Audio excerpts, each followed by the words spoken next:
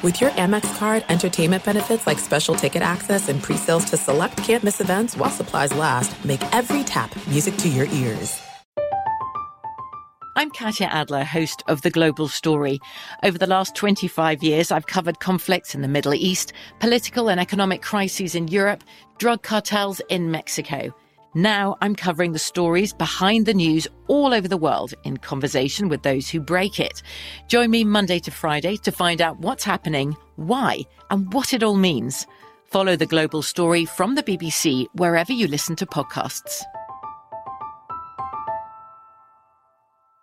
What's up, this your boy Lil Duval, and check out my podcast, Conversations with Unc, on the Black Effect Podcast Network. Each and every Tuesday, Conversations with Unc podcast feature casuals and in-depth talk about ebbs and flows of life and the pursuit of happiness. Unlike my work on stage, I tap into a more serious and sensitive side to give life advice and simply offer words of encouragement, yet remind folks to never forget to laugh. Every Tuesday, listen to Conversation with Unc, hosted by Lil Duval on the Black Effect Podcast Network, iHeartRadio app, or wherever you get your podcasts.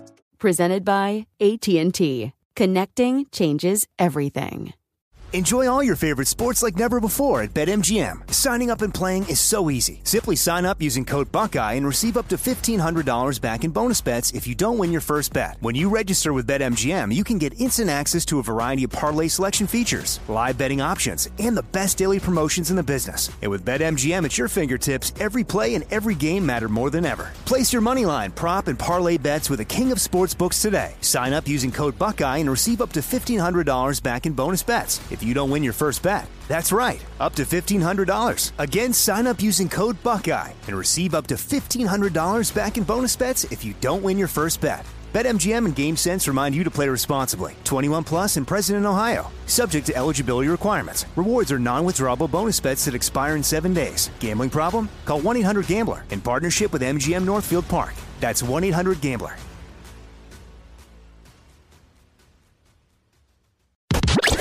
You're listening to Fox Sports Radio.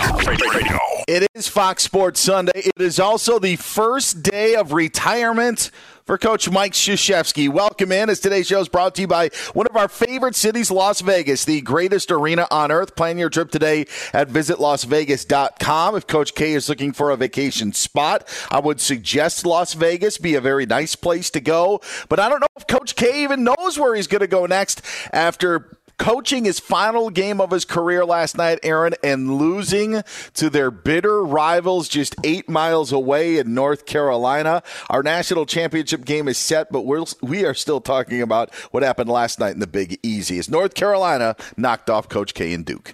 Well, it is not only one of our favorite cities. I can confirm Las Vegas is one of the Krzyzewski family's favorite cities, and I know that for a fact, and I'm not even kidding. So where he will spend his early part of his retirement, I don't know, but I think Las Vegas will be part of it. There's actually a story, I think, after last year, it was a complete disaster, as we remember, COVID, season canceled, whatever. Or his tournament, he was knocked out. He wasn't eligible for the tournament because he didn't have enough healthy players. I believe he went to Vegas for about 2 weeks and kind of recharged his batteries, and that was kind of where he made the decision that this would be his final year. So, Dan, I know there was no intention to impress our sponsors in that way, shape, or form, but I'm telling you, the Krzyzewski family loves Las Vegas, and to your point, they will have some more time to spend there now with Coach K's retirement. You could give me credit. You know, you could like I had the inside info. Oh, did you know that? Okay, I'm sorry. You read the same article no, I did. Okay, I'm sorry. I am just saying I'm offering suggestions if he wants to go that, hey, I think that Las Vegas would be a great option for him. He won't be in New Orleans tomorrow night after what happened last night. And so much changed last night. I actually thought that I was going to be, not personally, I thought it would be more of an emotional moment. And sometimes those just happen naturally in sports, whether it be final games of players, whether they're about to retire or you think they're retiring, whether it be just another coach maybe somewhere else where it could be the end of the line. I think the suddenness of the tournament and just knowing that if it wasn't going to end last night, it was going to end on Monday, to me, it didn't make it as emotional. It was actually, to me, really just more about even Carolina just making plays in that game. And I know the storyline throughout the tournament and really throughout the season has been his final run, but it didn't hit me, at least personally, as much that was it for Coach K last night, even though it kind of came down in heartbreaking fashion.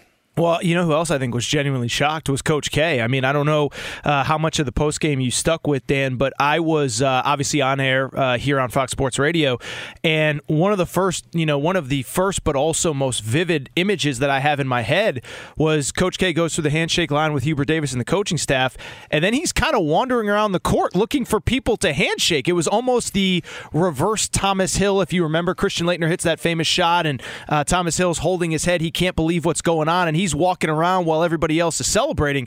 I got the sense that Coach K was even surprised how last night went down. And one thing I'll say, and we have 3 hours to discuss all this, but I will say, and I think we talked about this a little bit on Friday when you and I were filling in for Doug, is I think that myself and a lot of us, I think we really bought into the narrative that this was predestined, predetermined fate. Not that anybody was going to hand games over to Coach K, but when you started to see how the bracket fell out, the way that they were able to rally to beat Michigan State, rally to beat Texas Tech, beat Arkansas, then you get Carolina in the national semifinal, then you get Kansas, which is now the winningest program in college basketball history. They have overtaken Kentucky in the last few weeks in that category.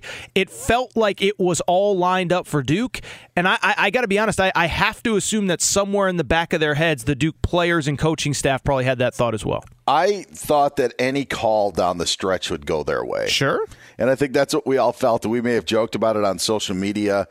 In the end, to me, and it's easy to say now, but when it was close throughout, but even with 5 minutes left, the issue that I didn't think that Duke would be able to get a stop when they needed to.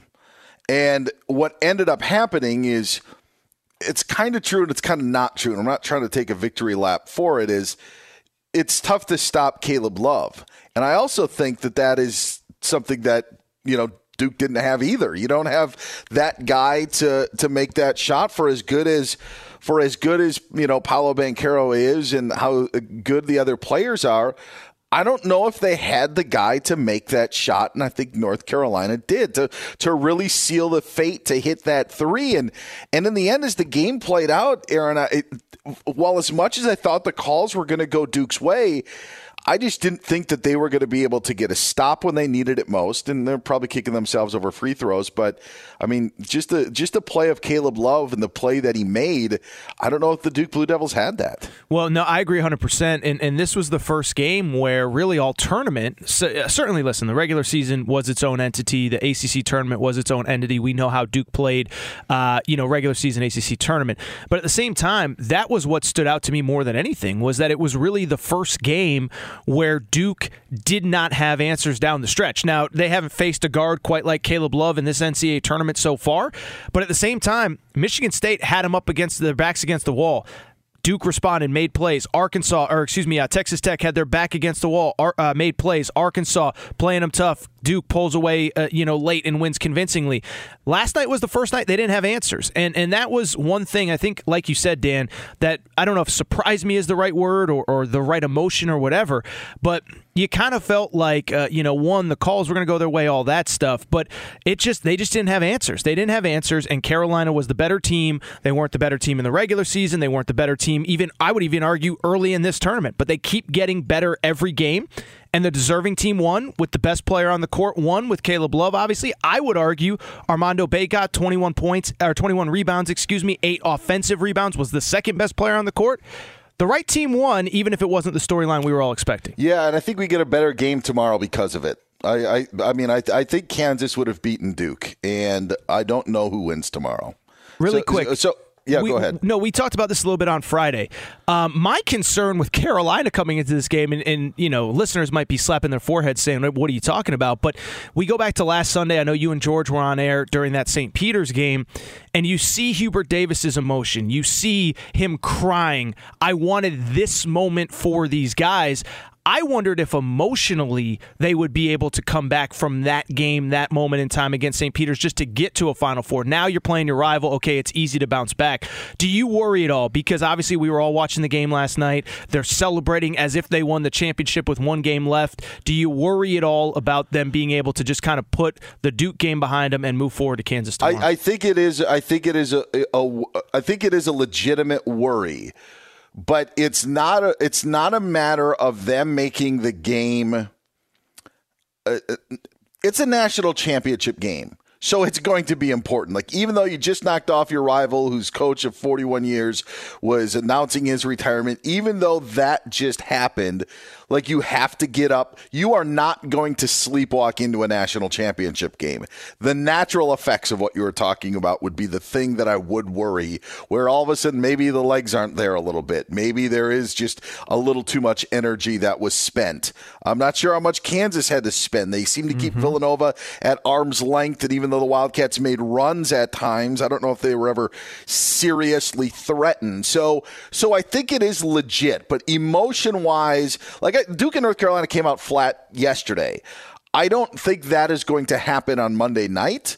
I just wonder what happens in the final 10 to 15 minutes of the game if that catches up with Carolina. Yeah, absolutely. And I think that those opening minutes tomorrow will be important. I know we have 3 hours to look forward to tomorrow as much as now is about looking back with Coach K. But that was just a quick question because I do think, and again, it's something I'm sure we'll talk about throughout the show, last night did have very similar vibes to last year's Final Four. Baylor cruises past Houston. Gonzaga, UCLA play an all-time thriller late into the night, emotional win, and we saw Gonzaga could not bounce back from that last year. And really, it was the first 5, 6, 7 minutes of the game that Baylor jumped on them and they could never bounce back. And so, again, we got plenty to get into. Right now is probably still about Coach K and everything like that, but it was something I was kind of thinking about as far as last night. Yeah, and we can even talk about the new world of college basketball because it is a new world order. We can do that. Let's just say we'll mark that down for about 10 minutes because things did change. I sent out a tweet last night along with probably 50,000 other people who had the same sentiment of just how basketball is different. I am curious on how that plays out. I do want to just not to give equal time, but the Villanova-Kansas game, just to hit on that quickly, I don't know if Villanova is fully healthy if they still win that game. But this to me, and even to take North Carolina, Aaron, we talked about teams that are peaking at the right time. And I guess that's always been the main point. But there are teams that we maybe left for dead in January and February that we just don't count on turning it on. And I think that is, probably for about 3 weeks, it just kept pointing. And during the selection show when we talked about it, kept pointing back to that Kentucky win in Lawrence against Kansas. And it's in the new way of college basketball where now transfer portal is such a thing. Just the ability to get hot, I think now almost is more important as just being a great team. And I don't know, maybe I'm wrong in that this is a newer thing, that it's always been like this because of the single elimination stature of this.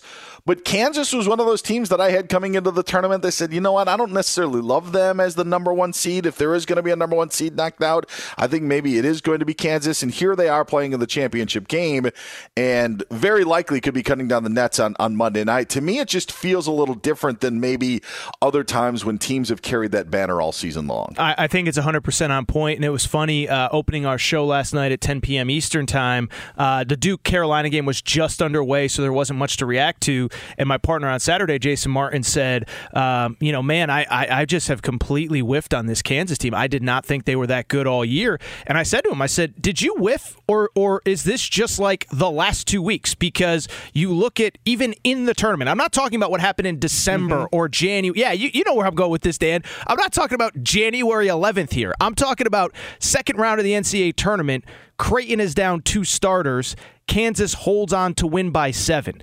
I'm talking about the fact that against Providence, basically a transfer named Remy Martins comes off the bench and gives them 13 points. Otherwise, they're struggling to beat Providence in the Sweet 16, and they hold on. I'm talking about the first half against Miami when they were down at half. Now, they've been great the last 3 halves, but it speaks to your point. Is I do think there's obviously, a baseline level of talent that you have to have, and that's maybe something to go back to Duke, Carolina for a second. Myself, I'm as guilty of this as anybody. Spent so much time this week talking about Duke's talent. Carolina, of course, Armando Bacot's a McDonald's All-American. Caleb Love as well, former McDonald's All-American. So I do think you have to have a level of baseline. But like you said, I think that you can see these teams making big jumps late in the season. And when I say late in the season, I don't mean over the last 5, 6, 7 weeks. I mean over a 1-week stretch, a 2-week stretch. I mean, this Carolina team from the beginning of the NCAA tournament, Kansas since the Sweet 16, Elite 8 to now, it's completely different. I don't remember it being quite like this either, quite as drastic, but this might just be the new world of college basketball. He's Aaron Torres. I'm Dan Beyer. It is Fox Sports Sunday. Glad to have you with us here on Fox Sports Radio. Today's show is brought to you by Dollar Shave Club. The Dollar Shave Club 6-blade razor brings noticeably smooth shaves with 6 stainless steel blades for swift hair removal and a lubricating strip that keeps things smooth. Dollar Shave Club razors are sold at dollarshaveclub.com or in stores. Get Aaron on Twitter at Aaron_Torres. You can find me on Twitter at Dan Beyer on Fox. We will be playing Easy as 1, 2, 3, 4 a little bit later on in the program, so Aaron will be in the hot seat then. Coming up next, the face of college basketball has now ridden off into the sunset. Who's there to replace him? We talk about it next here on Fox Sports Radio. From BBC Radio 4, Britain's biggest paranormal podcast is going on a road trip. I thought in that moment, oh my God, we've summoned something from this board. This is Uncanny USA. He says, somebody's in the house, and I screamed. Listen to Uncanny USA wherever you get your BBC podcasts, if you dare.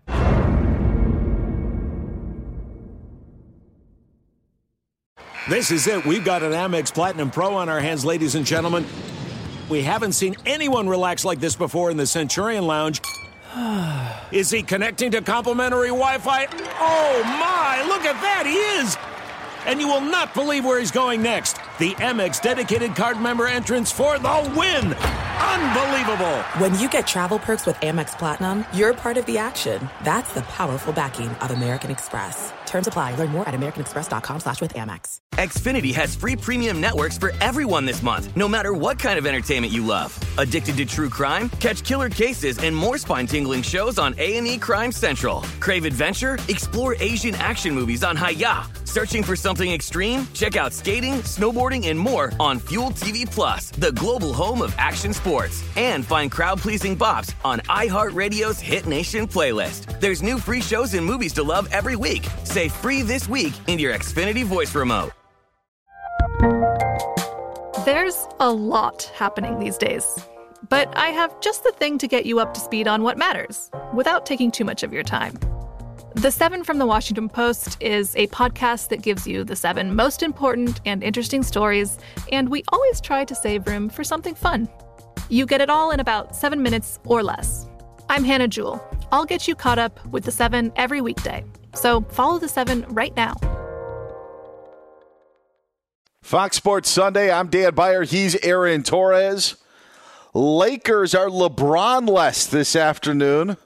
We'll let you know how they're doing at the bottom of the hour. David Gascon will give us the latest. Today's show is brought to you by Dollar Shave Club. The Dollar Shave Club 6-blade razor brings noticeably smooth shaves with 6 stainless steel blades for swift hair removal and a lubricating strip that keeps things smooth. Dollar Shave Club razors are sold at dollarshaveclub.com or in stores. No one's going to be able to fill the shoes of Mike Krzyzewski, but there are going to be roles that have to be fulfilled now that the most popular coach, and I don't even want to say college basketball, I just want to just say in basketball, Aaron, now that the most popular coach has stepped aside and is retiring, we think, I don't know, unless this Tar Heels loss really leaves a sour taste in his mouth, maybe he wants to come back and Tom Brady or Jay Leno this one, but I think he's done.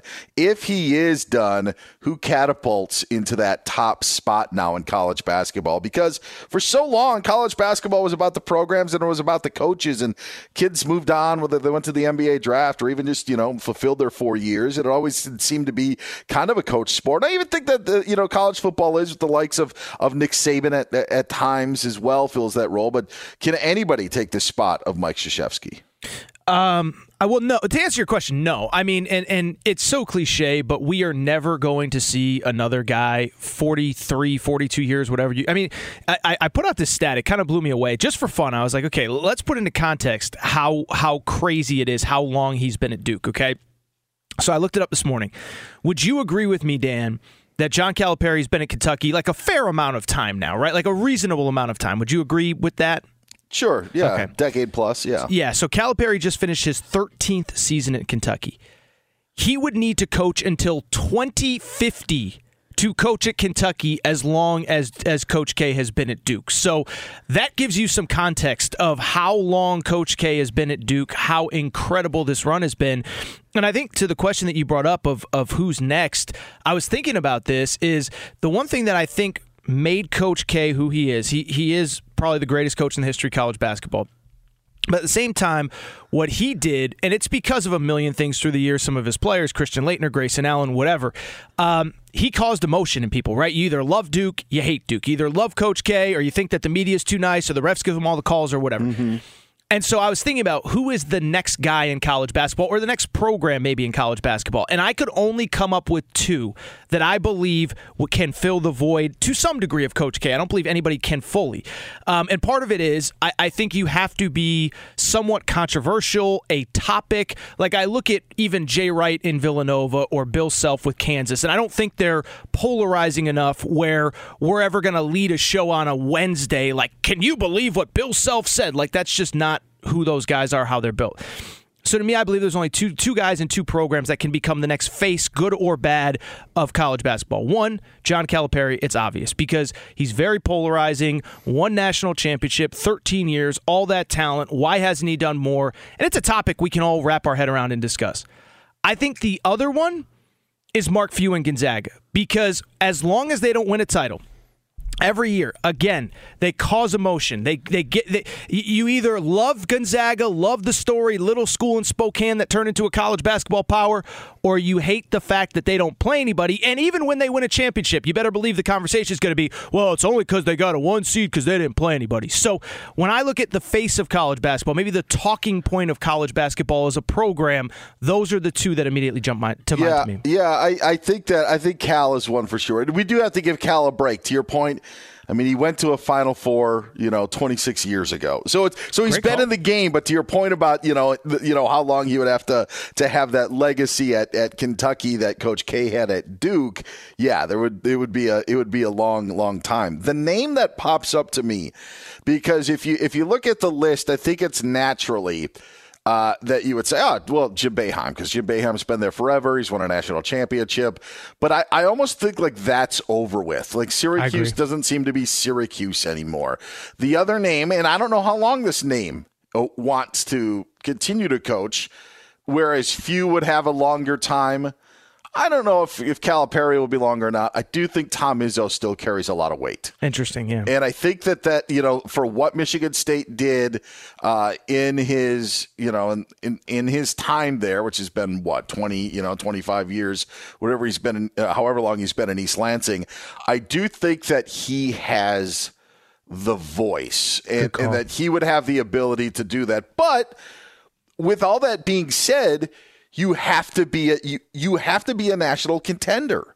Your team has to be in that top 10 every year. Your team has to be, contending for national championships. And this year, ended up being a 7 seed. I think that is part of it, but he would be a part of it. I think that, Jay Wright's 60, as well. So Jay Wright is what he is. And if they win another national championship, he'll have 3 and that'll be great. And it's the same thing with Bill Self. He's around that same age, so to your point of, we've kind of gotten used to those guys. I still just think that Izzo has that cachet.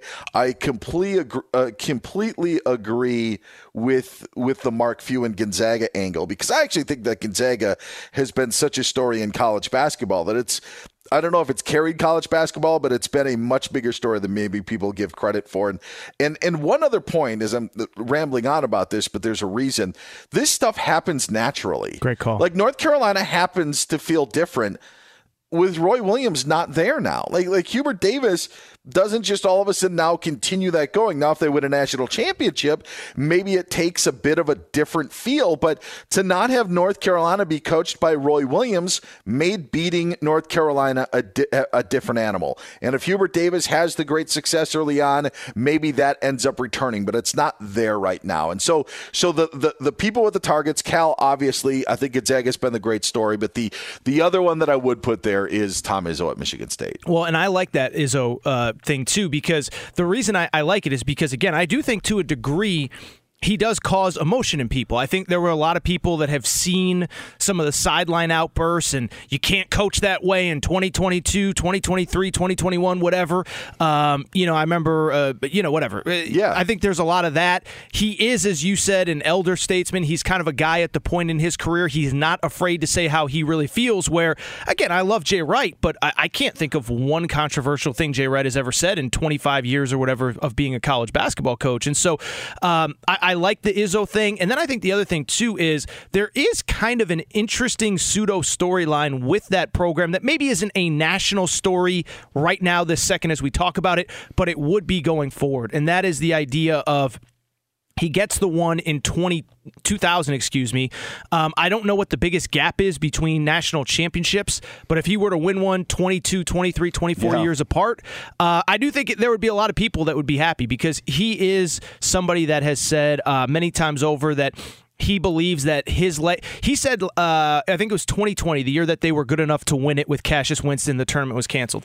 He said that he does think about winning a second national championship, and he does think about how important it is for a legacy, that there's a lot of guys who have won one, but there aren't very many guys that have won multiple. And so, listen, would it ever be Coach K if Tom Izzo's cutting down the nets again in 23, 24, 25, whatever it is? No, but I do think, like you said, because of who he is, how long he's been around, and the fact that he's not afraid to say stuff that riles people up, I think that's a good one to add to that as well. Yeah, I think that there are a couple of other coaches that could be on the cusp, but that just aren't there yet, that could be on the horizon. I do think, to not go very far from East Lansing, stay within the conference, if Juwan Howard wants to stay at Michigan, I think that's going to be an interesting voice moving on. Chris Beard at Texas, if that program transitioning to the SEC, if they emerge, maybe that. But they're not there yet. They're not even close to being there yet. But those are some of the voices. But yeah, I think it's a threesome, and I think it's Cal, I think it's Few, and I would put Izzo in there as well. What a threesome! What a threesome! Oh, sorry. Sounds hot. He's Aaron Torres. I'm Dan Beyer. You can find us on Twitter. Get Aaron at Aaron_Torres. You can find me on Twitter at Dan Beyer on Fox. Tiger Woods making some news. We'll get to that, but we head over to the news desk first. The one and the only, who you can find on Twitter at David J. Gascon. David Gascon is here for the latest. What's going on, Dave? What's up, fellas? What's up, Gascon? Not much. What's your guys' favorite major?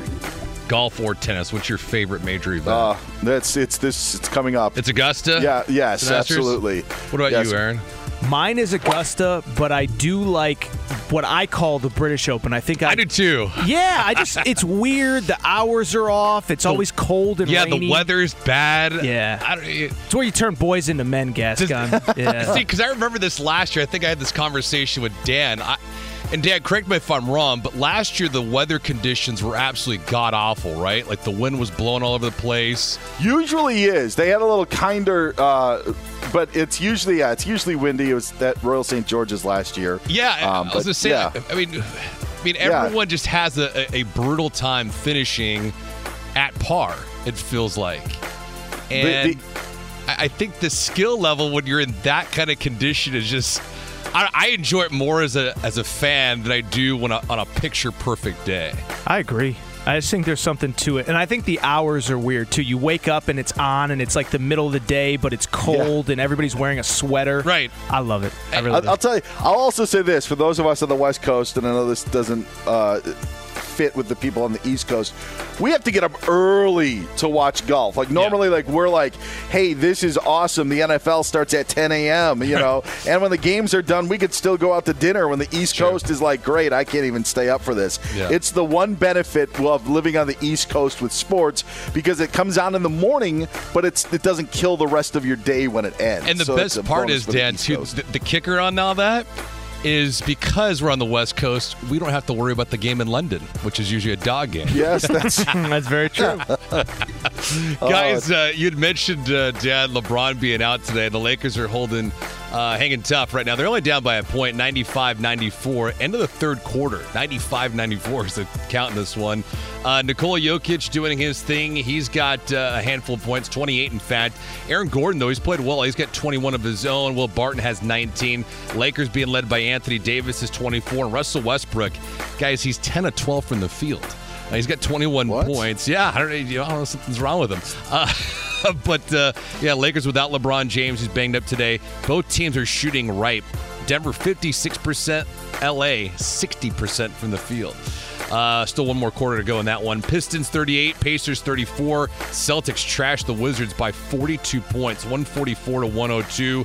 Mavericks topped the Bucks in Milwaukee, 118-112. Luka Doncic did have 32 points and 15 assists. Islanders 2-0 in Jersey. Panthers 5-3 over Buffalo. Dan, I think I'm going to do that this year. For the Open, I got to see you when we're both in the studio at the same time. I got one of my good friends. He lives in Wales now, but he bought me a vintage kilt.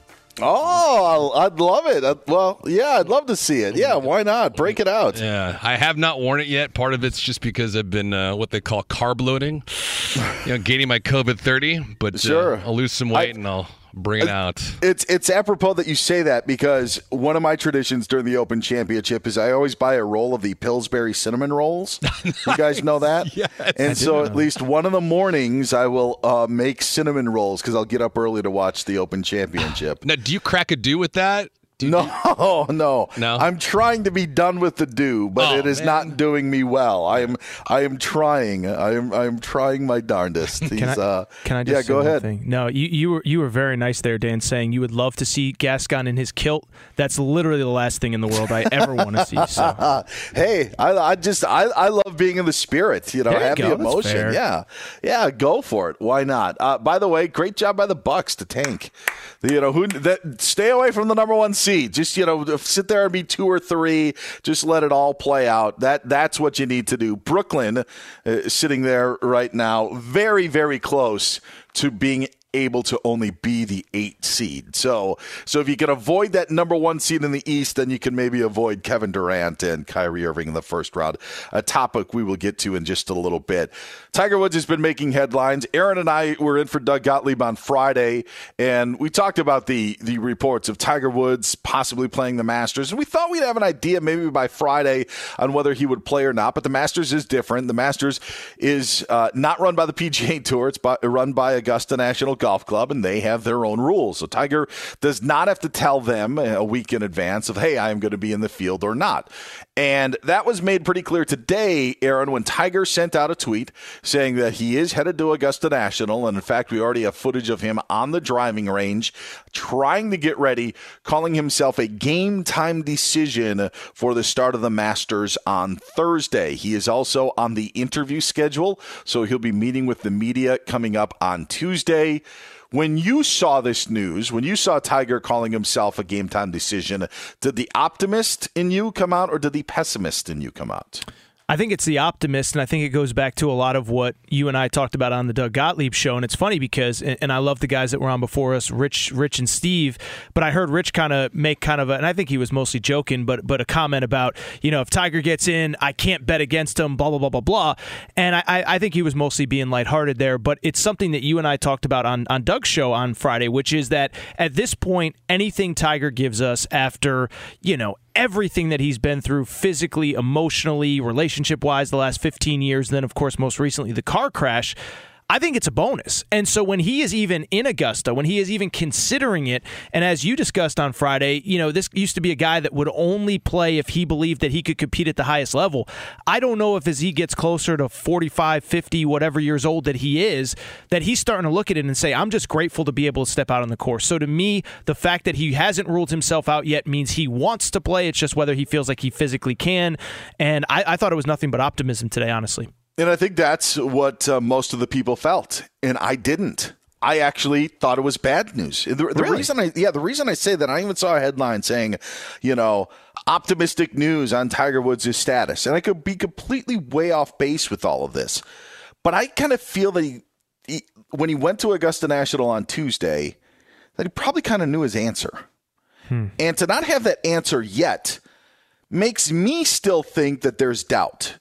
And instead of it being 100% that you would get on a Sunday, for me to think that he's not at 100%, I don't know how it changes in 96 hours. Sure. And that's the part of me that I think it's great. I think it's awesome that he showed up. And very likely, Aaron, he just doesn't maybe want to put the cart before the horse and say, you know what, I'm back. And then if something happened on Tuesday, be a setback and then him unable to play and unable to commit.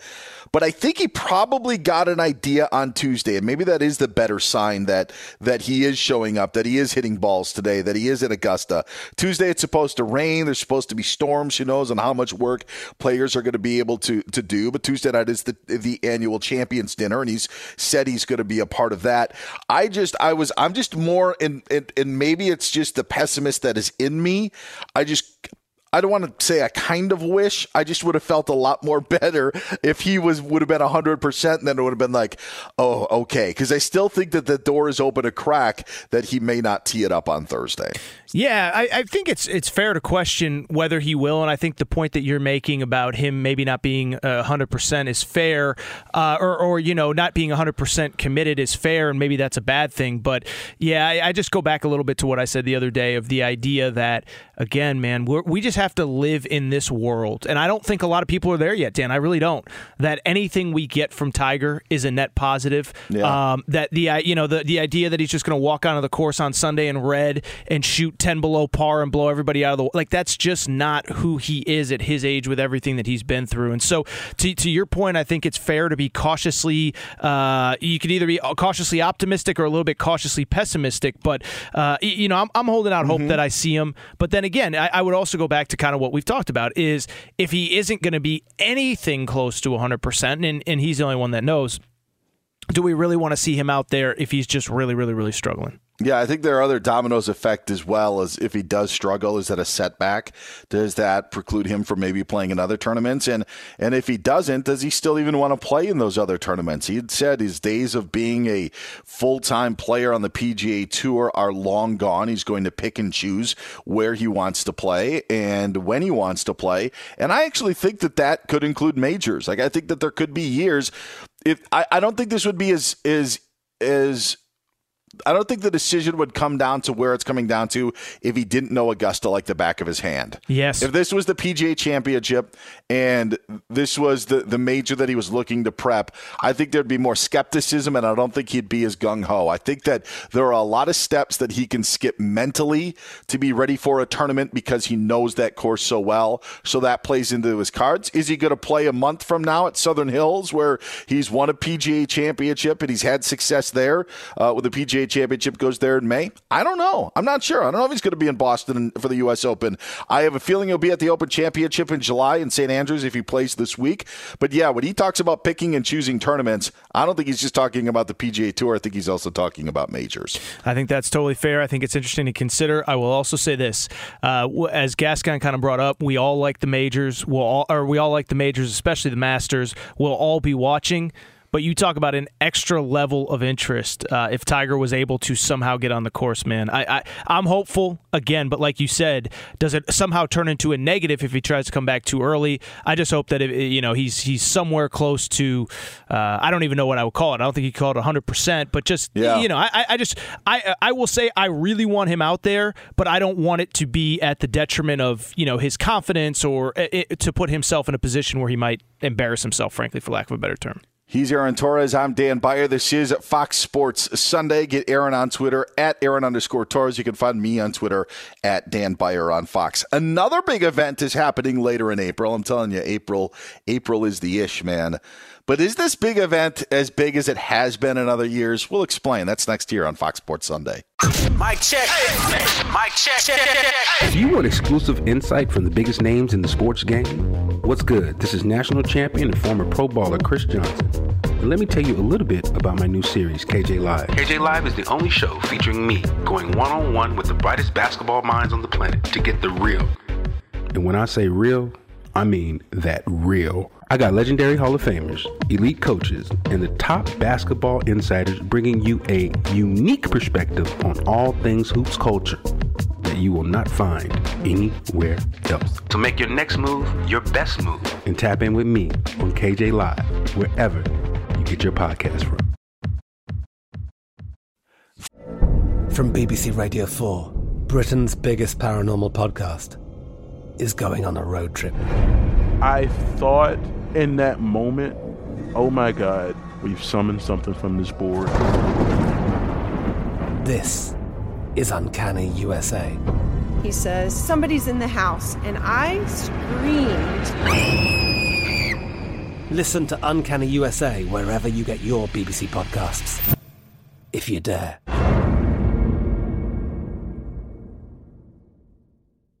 There's no distance too far for the perfect trip. Hi, checking in for... Or the perfect table. Hey, where are you? Coming! And when you get access to Resi Priority Notify with your Amex Platinum card...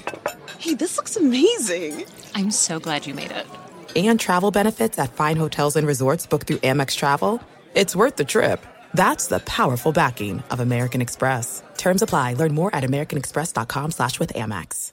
Xfinity has free premium networks for everyone this month, no matter what kind of entertainment you love. Addicted to true crime? Catch killer cases and more spine-tingling shows on A&E Crime Central. Crave adventure? Explore Asian action movies on Hi-YAH. Searching for something extreme? Check out skating, snowboarding, and more on Fuel TV Plus, the global home of action sports. And find crowd-pleasing bops on iHeartRadio's Hit Nation playlist. There's new free shows and movies to love every week. Say free this week in your Xfinity voice remote.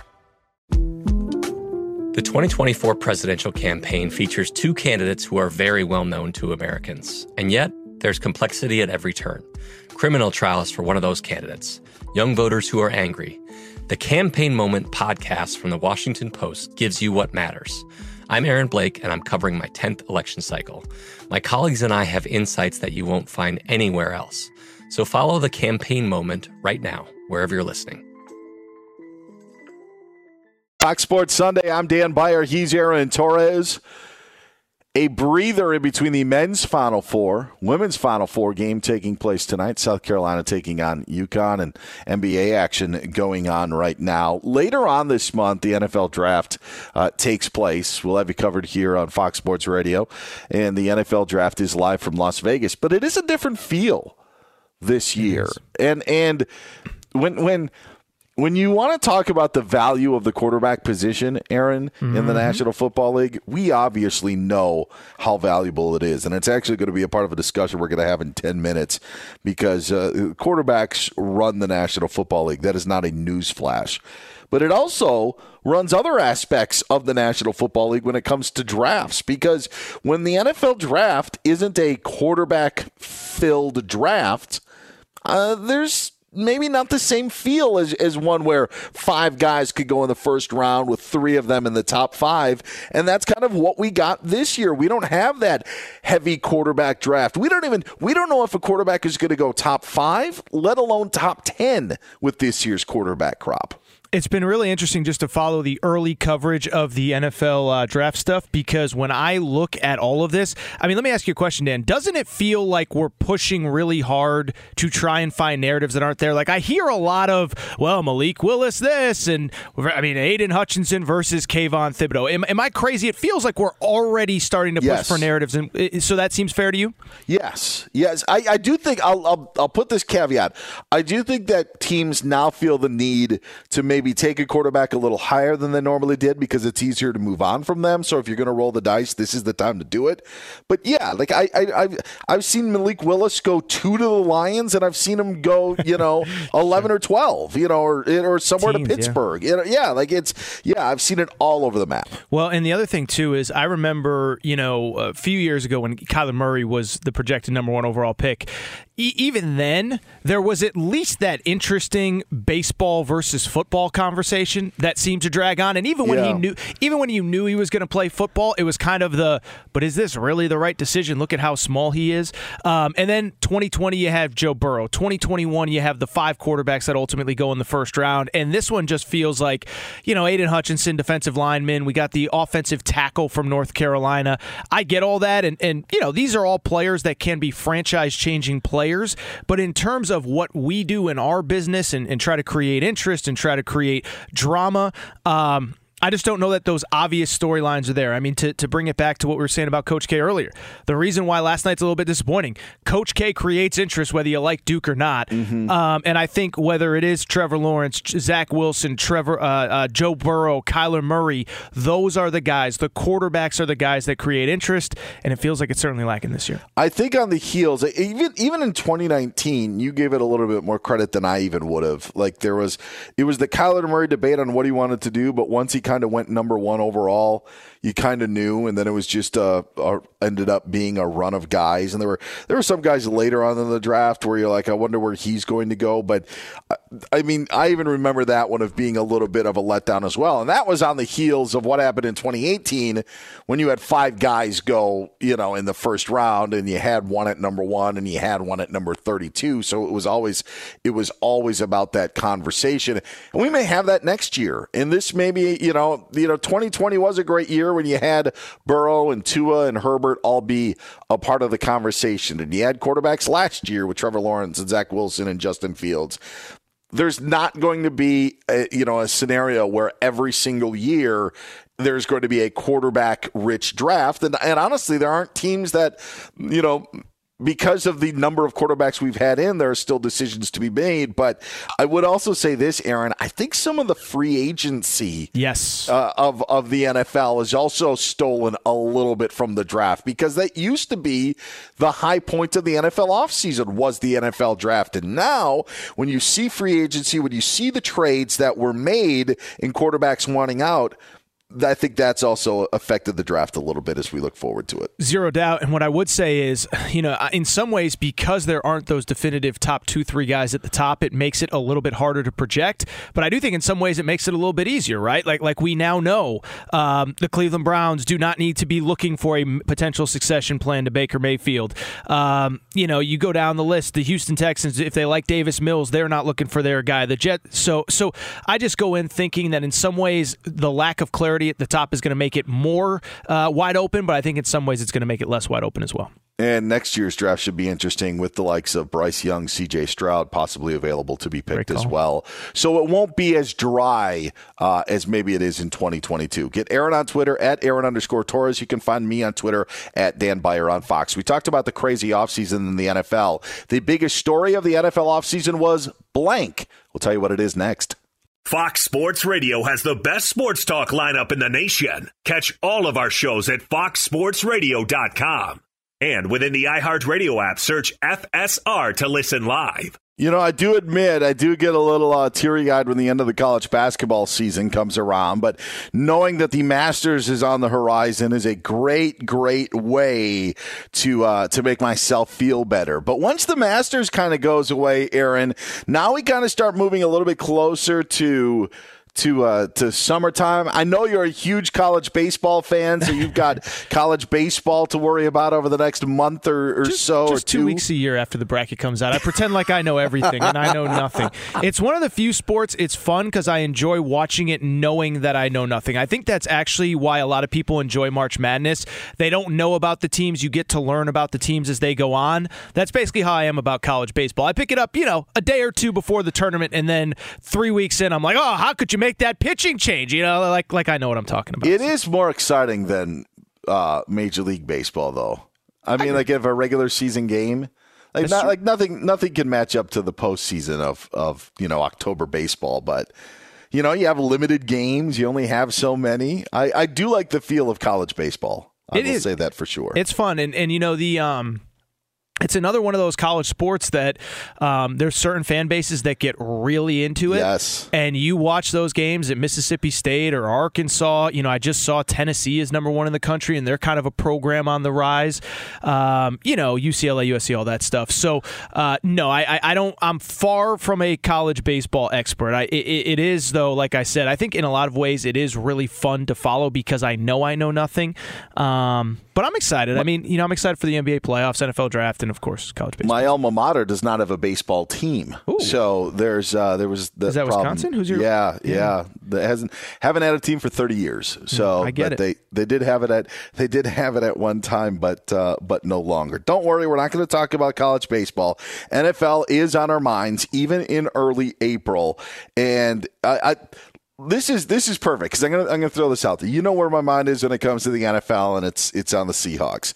I want to welcome our newest affiliate, Central Oregon's new sports radio station, 96.9 The Ticket. It's in Bend, Oregon, home of the Blazers, home of Oregon State football and basketball, home of the Seahawks as well. So Keith Shipman, who's the president there, if you ever want me on to complain about the Seahawks, and in better times I will praise them, but if you need me to come on to complain about the Seahawks, I am more than happy to do so. But want to thank, again, our new sports radio station, our new affiliate in Bend, Oregon, Central Oregon's new sports radio station, 96.9 The Ticket. So welcome aboard. But there's not a lot of happiness in the Pacific Northwest with the Seahawks direction, and there aren't a lot of expectations for the Seahawks, not only in the Pacific Northwest but also Las Vegas as well. Win totals came out for the upcoming season. The over-under for the Seahawks, and now a 17-game season, 6. Wow. 6 wins. Yes. Put it this way. The Jaguars are 6.5. Wow. Yes. That's where it's gone. Now, some of that I think plays into the division that they're in, but a majority of it plays into the type of offseason that it was. And one of the biggest stories in the NFL offseason was the Russell Wilson trade to Denver. And when I teased it earlier, I said the biggest NFL offseason story was blank, because I think we're there, like with the draft on the horizon, we kind of need to know where Baker Mayfield's going. But other than that, I feel like everything's kind of been settled. Maybe the punishment for Deshaun Watson. But as I'm sitting there trying to figure out what was the biggest story this offseason, the reason why I think it's Russell Wilson's trade from the Seahawks to the Denver Broncos is this, Aaron, is I think that there's an argument that could be made for a lot of different stories. But this story to me affected 2 teams the most. It made Denver a division contender. It made them, some people feel, a Super Bowl contender in the AFC, while it completely has changed the future of the Seattle Seahawks. And they aren't considered a contender by what I just told you. They aren't considered a contender in the NFC West. And that's why I think it's the biggest story, just because of the power shift that you saw from 2 different teams. And it was something that had been hanging out there for over a year, and it finally came to fruition. So when we sit back and look back at this offseason, to me, with everything that's gone on, and there's been so much craziness, the biggest offseason story in the NFL to me was Russell Wilson's trade to the Broncos. Yeah, the thing I would actually add to that too, and it might be a little bit of a stretch, but I probably don't think it's as much of a stretch as everybody else might when you hear it at first glance. I think it also put pressure on the Raiders to go get Davante Adams, right?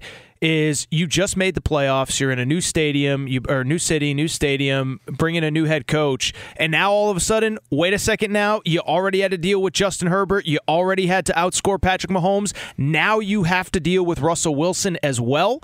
So because I think there's always the trickle-down effect of it impacted the Seahawks, it impacted the Broncos, and I think it made the Raiders look in the mirror themselves, and some of this in the process, maybe obviously we know the relationship with David Carr and Davante Adams. But I just bring it up to say, like, I do think it put pressure on specifically other teams in the division. By the way, Khalil Mack goes to the Los Angeles Chargers. I almost called them San Diego. After they've been in LA for like 5 years now. But it put pressure on them to go get Khalil Mack. Obviously, the Chiefs have shaken up some things for different reasons, but I think that's part of that too with the Russell Wilson thing, is when a division rival makes a move that big, it puts pressure on everybody else to keep up. I think that there are some that felt that the Deshaun Watson move was the biggest, considering the value of draft picks that Cleveland gave up for him, and also the obvious situation involving Watson. But remember, he didn't play last year. So while now the Texans have gotten all these draft picks, which sure helps them, they still are pretty much the same team that will take the field this year that did last year. So, like, the fortunes of the Texans didn't change because Deshaun Watson didn't play. Your point about Davante Adams, now, if Green Bay ended up trading Aaron Rodgers to a different team, it would have changed the value of Green Bay, and it would have changed the value of whatever team that Rodgers went to. And heck, Aaron, that story's been going on even longer than the Russell Wilson story. So if Aaron Rodgers would have gotten traded to another team, I think that by far and away would have been the most shocking story, the biggest story of the offseason. But he didn't. And it almost was, and when those things happen on the same day, Rodgers returns to Green Bay and Russell Wilson gets traded, that kind of also organically told you what was the bigger story. And it ended up being it was the Russell Wilson trade. And maybe it was because he was, changing scenery, and Green Bay we felt was still going to be Green Bay because the Davante Adams trade hadn't happened yet. But I think even if you just match those two up, the Russell Wilson story that day dwarfed what happened with Aaron Rodgers. 100%. And obviously there's a difference between the biggest and the most surprising. I would still argue, in this same vein that the Davante Adams thing, I still think, I don't think it has been covered enough where it happened in real time and we're so shocked he's being traded. But I think the combination of Aaron Rodgers re-signing, even at the price that he did, I think once that happened, we all just assumed, okay, well, he's not coming back unless this Davante Adams must be figured out behind the scenes. We'll get a clarification on it in the next couple weeks. And then 2 weeks later, he's a Raider. And so, again, is it bigger than Russell Wilson going to the Broncos? I don't think so. But is it as shocking and surprising? I would say no doubt in my mind. And I think it really took about 3, 4, 5 days after the shock of the trade wore off to sit there and say, wow, everything that we thought we knew about the Green Bay Packers, the relationship between Aaron Rodgers, Davante Adams, they do the Last Dance post, at this time last year, or really last August, July, whatever it was. Like, it just showed, like, that to me, I still can't get over the fact that I just thought it was undercovered in the moment. Maybe the last week, 10 days, it has settled in that relationship wasn't what we thought. And now it also brings into the equation with Tom Brady's return of, where does Green Bay rank in the Super Bowl pecking order? Because pre-Tom Brady, pre-Davante Adams trade, I think we all thought, okay, they're 1 or 1A still with the Rams. Now the Rams have added pieces. The Bucs have Tom Brady back. And you're at best a distant third in the NFC, let alone behind all those AFC teams. So that's another one that, again, surprising versus most impactful is two different things, but I can't help but think that when I think about the Davante Adams trade to Las Vegas. Yeah, and the funny thing is I think that we all felt, even though the Raiders made the playoffs and the Chargers were so close to making the playoffs, that you're still tracking down Kansas City, and then the Chiefs go out and trade Tyreek Hill. Yes. And it's crazy to think that the Tyreek Hill trade could be like the 5th biggest story that we had this offseason. I think you could maybe swap it with Davante Adams, but I'm fine either way. The Brady return, the Rodgers, going back to Green Bay, those were all big stories. And obviously the Arians retirement, which we connect to the Brady return as being a story as well. But the Tyreek Hill one was just, to your point about Davante Adams coming out of nowhere, the Tyreek Hill one to me was completely where it's like, not going to be able to make it work.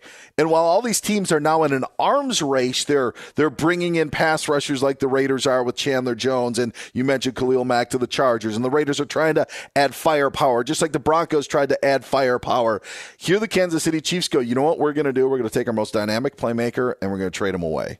So the Chiefs go one way while the rest of the AFC West is trying to chase after the Chiefs, to me, is something that completely caught off guard. That would be the most surprising one to me, of just, if you would have told me the day after the Super Bowl, what do the Kansas City Chiefs look like? Tyreek Hill would have been a part of that conversation. Well, I mean, you could have told me 6 hours before that trade. I mean, it was just, I remember just, walking around, and I think the thing that we all kind of reacted in the same way to was we didn't even know this was possible. Like, we knew that Russell Wilson, very likely, there was at least a possibility he wasn't back in Seattle. We knew if Deshaun Watson got cleared of criminal charges, he was going to be playing somewhere other than Houston next year. We even kind of knew, Davante Adams, the contract deal is weird. It's not 100% positive he comes back. There was no scenario that I know of where anyone, other than about 3, 4, 5 hours before the trade actually was consummated, had any idea that Tyreek Hill would be anywhere other than the Chiefs. It kind of tells you how crazy this offseason has been. By the way, we also just glossed over, you talk about the biggest or most surprising story of the offseason. I mean, Tom Brady retiring and unretiring. We haven't even mentioned that yet, except in passing. That shows you how crazy this offseason has been. He's Aaron Torres. I'm Dan Beyer. This is Fox Sports Sunday. Today's show is brought to you by Dollar Shave Club. The Dollar Shave Club 6-blade razor brings noticeably smooth shaves with 6 stainless steel blades for swift hair removal and a lubricating strip that keeps things smooth. Dollar Shave Club razors are sold at dollarshaveclub.com or in stores. Get Aaron on Twitter at Aaron_Torres. You can find me on Twitter at Dan Beyer on Fox. We keep the conversation in the National Football League going. And coming up next, could one NFL owner be on the verge of losing his team because he screwed all the other owners over? We'll talk about it next here on Fox Sports Radio. Aaron Torres. I'm Katya Adler, host of The Global Story. Over the last 25 years, I've covered conflicts in the Middle East, political and economic crises in Europe, drug cartels in Mexico. Now I'm covering the stories behind the news all over the world in conversation with those who break it. Join me Monday to Friday to find out what's happening, why, and what it all means. Follow The Global Story from the BBC wherever you listen to podcasts. There are some things that are too good to keep a secret. Like how your Amex Platinum card helps you have the perfect trip. I'd like to check into the Centurion Lounge. Or how it seems like you always get those hard-to-snag tables. Ooh, yum. And how you get the most out of select can't-miss events.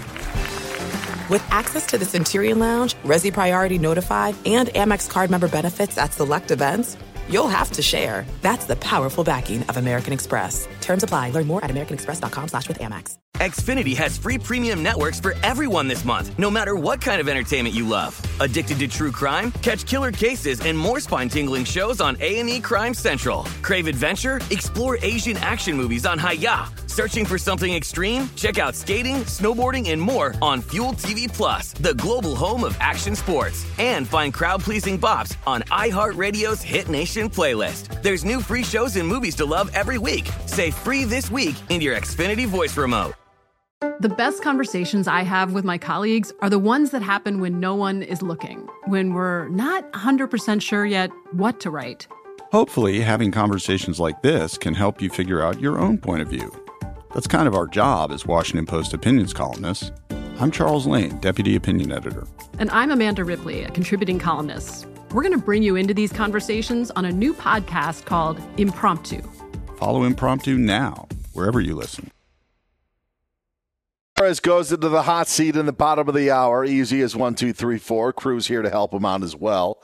That's in about 12 minutes or so. It is Fox Sports Sunday. I'm Dan Beyer. He is Aaron Torres, along for the ride today. Sandwiched in between the national semifinal game and the national championship game in the men's tournament, while the women's title game tips off in about 40 minutes or so. Your UConn Huskies, Aaron, going for the title tonight against South Carolina.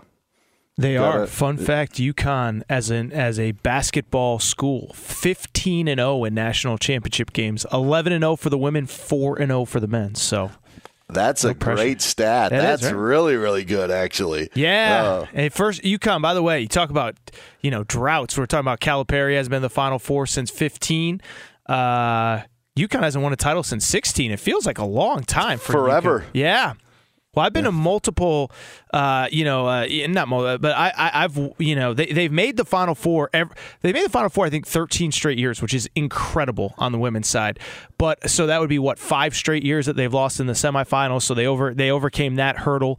They overcame that hurdle on Friday night against Stanford. They held on to win, and I'm excited. Dawn Staley's kind of that. We talked about who's next in college basketball, who's knocking on the door.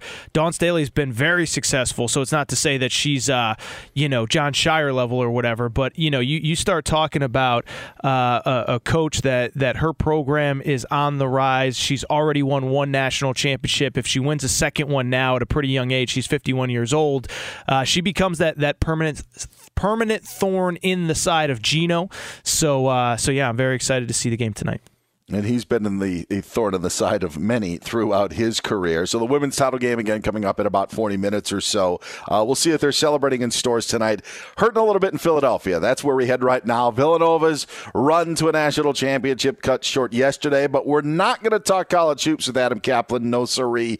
We are going to talk NFL, as he is our Fox Sports Radio NFL insider. Also, hear him on the Inside the Birds podcast. Adam Kaplan joins the program again. Hello, Adam. How are you? Guys, good to talk to you. Yeah, Villanova, tough loss there, but they gave it their all. They were down, obviously, their second-best player. So that knocks them out, and looking forward to the championship game tomorrow night. Is Dan Snyder looking forward to maybe not being the Washington Commanders owner? For those that missed it, report coming out late last week that said that the congressional committee was going to look into the finances, and now it seems to be that he may have been holding back ticket revenue from the other owners. What's the latest in D.C.? Yeah, and that one I think is from a guy I used to work with at FoxSports.com, AJ Perez. I think it might have been for Front Office Sports, if I'm not mistaken. Yeah. So here's let me explain how this works. So all teams share ticket revenue. The certain part of it has to go to the 31 other teams. If they were illegally withholding money, that's going to be very detrimental to Dan Snyder's ownership of the Commanders. Amongst all the accusations that have come out against him and the club, this is perhaps the most egregious from a business standpoint. We know the off-the-field stuff. And the NFL still has their investigation going on because, remember, they would not let the Commanders do their own investigation. They have a league investigation on the off-the-field stuff. So, look, this is pretty serious. This is a pretty serious accusation here.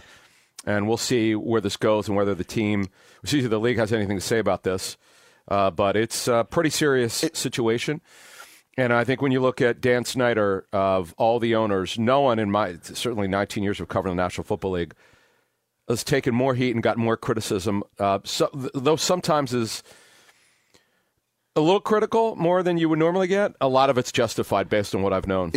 Is this, and just to follow up on this, could this be the straw that breaks the camel's back? And when I say that, it always seems that there's this narrative when something goes wrong in Washington is how could the other owners let him own this team? Yep. Is this the one because they're the ones getting screwed that could yes. end the tenure? Yeah, in fact, when you and I have talked about this, Dan, you've asked me about him. I'm like, no, he's not going to be able to. He's not selling the team. Remember the accusations that came out of the Washington Post a year or so ago, and I said it's not going to happen, but it's not going to be pretty. And of course, they came up with the worst punishment ever.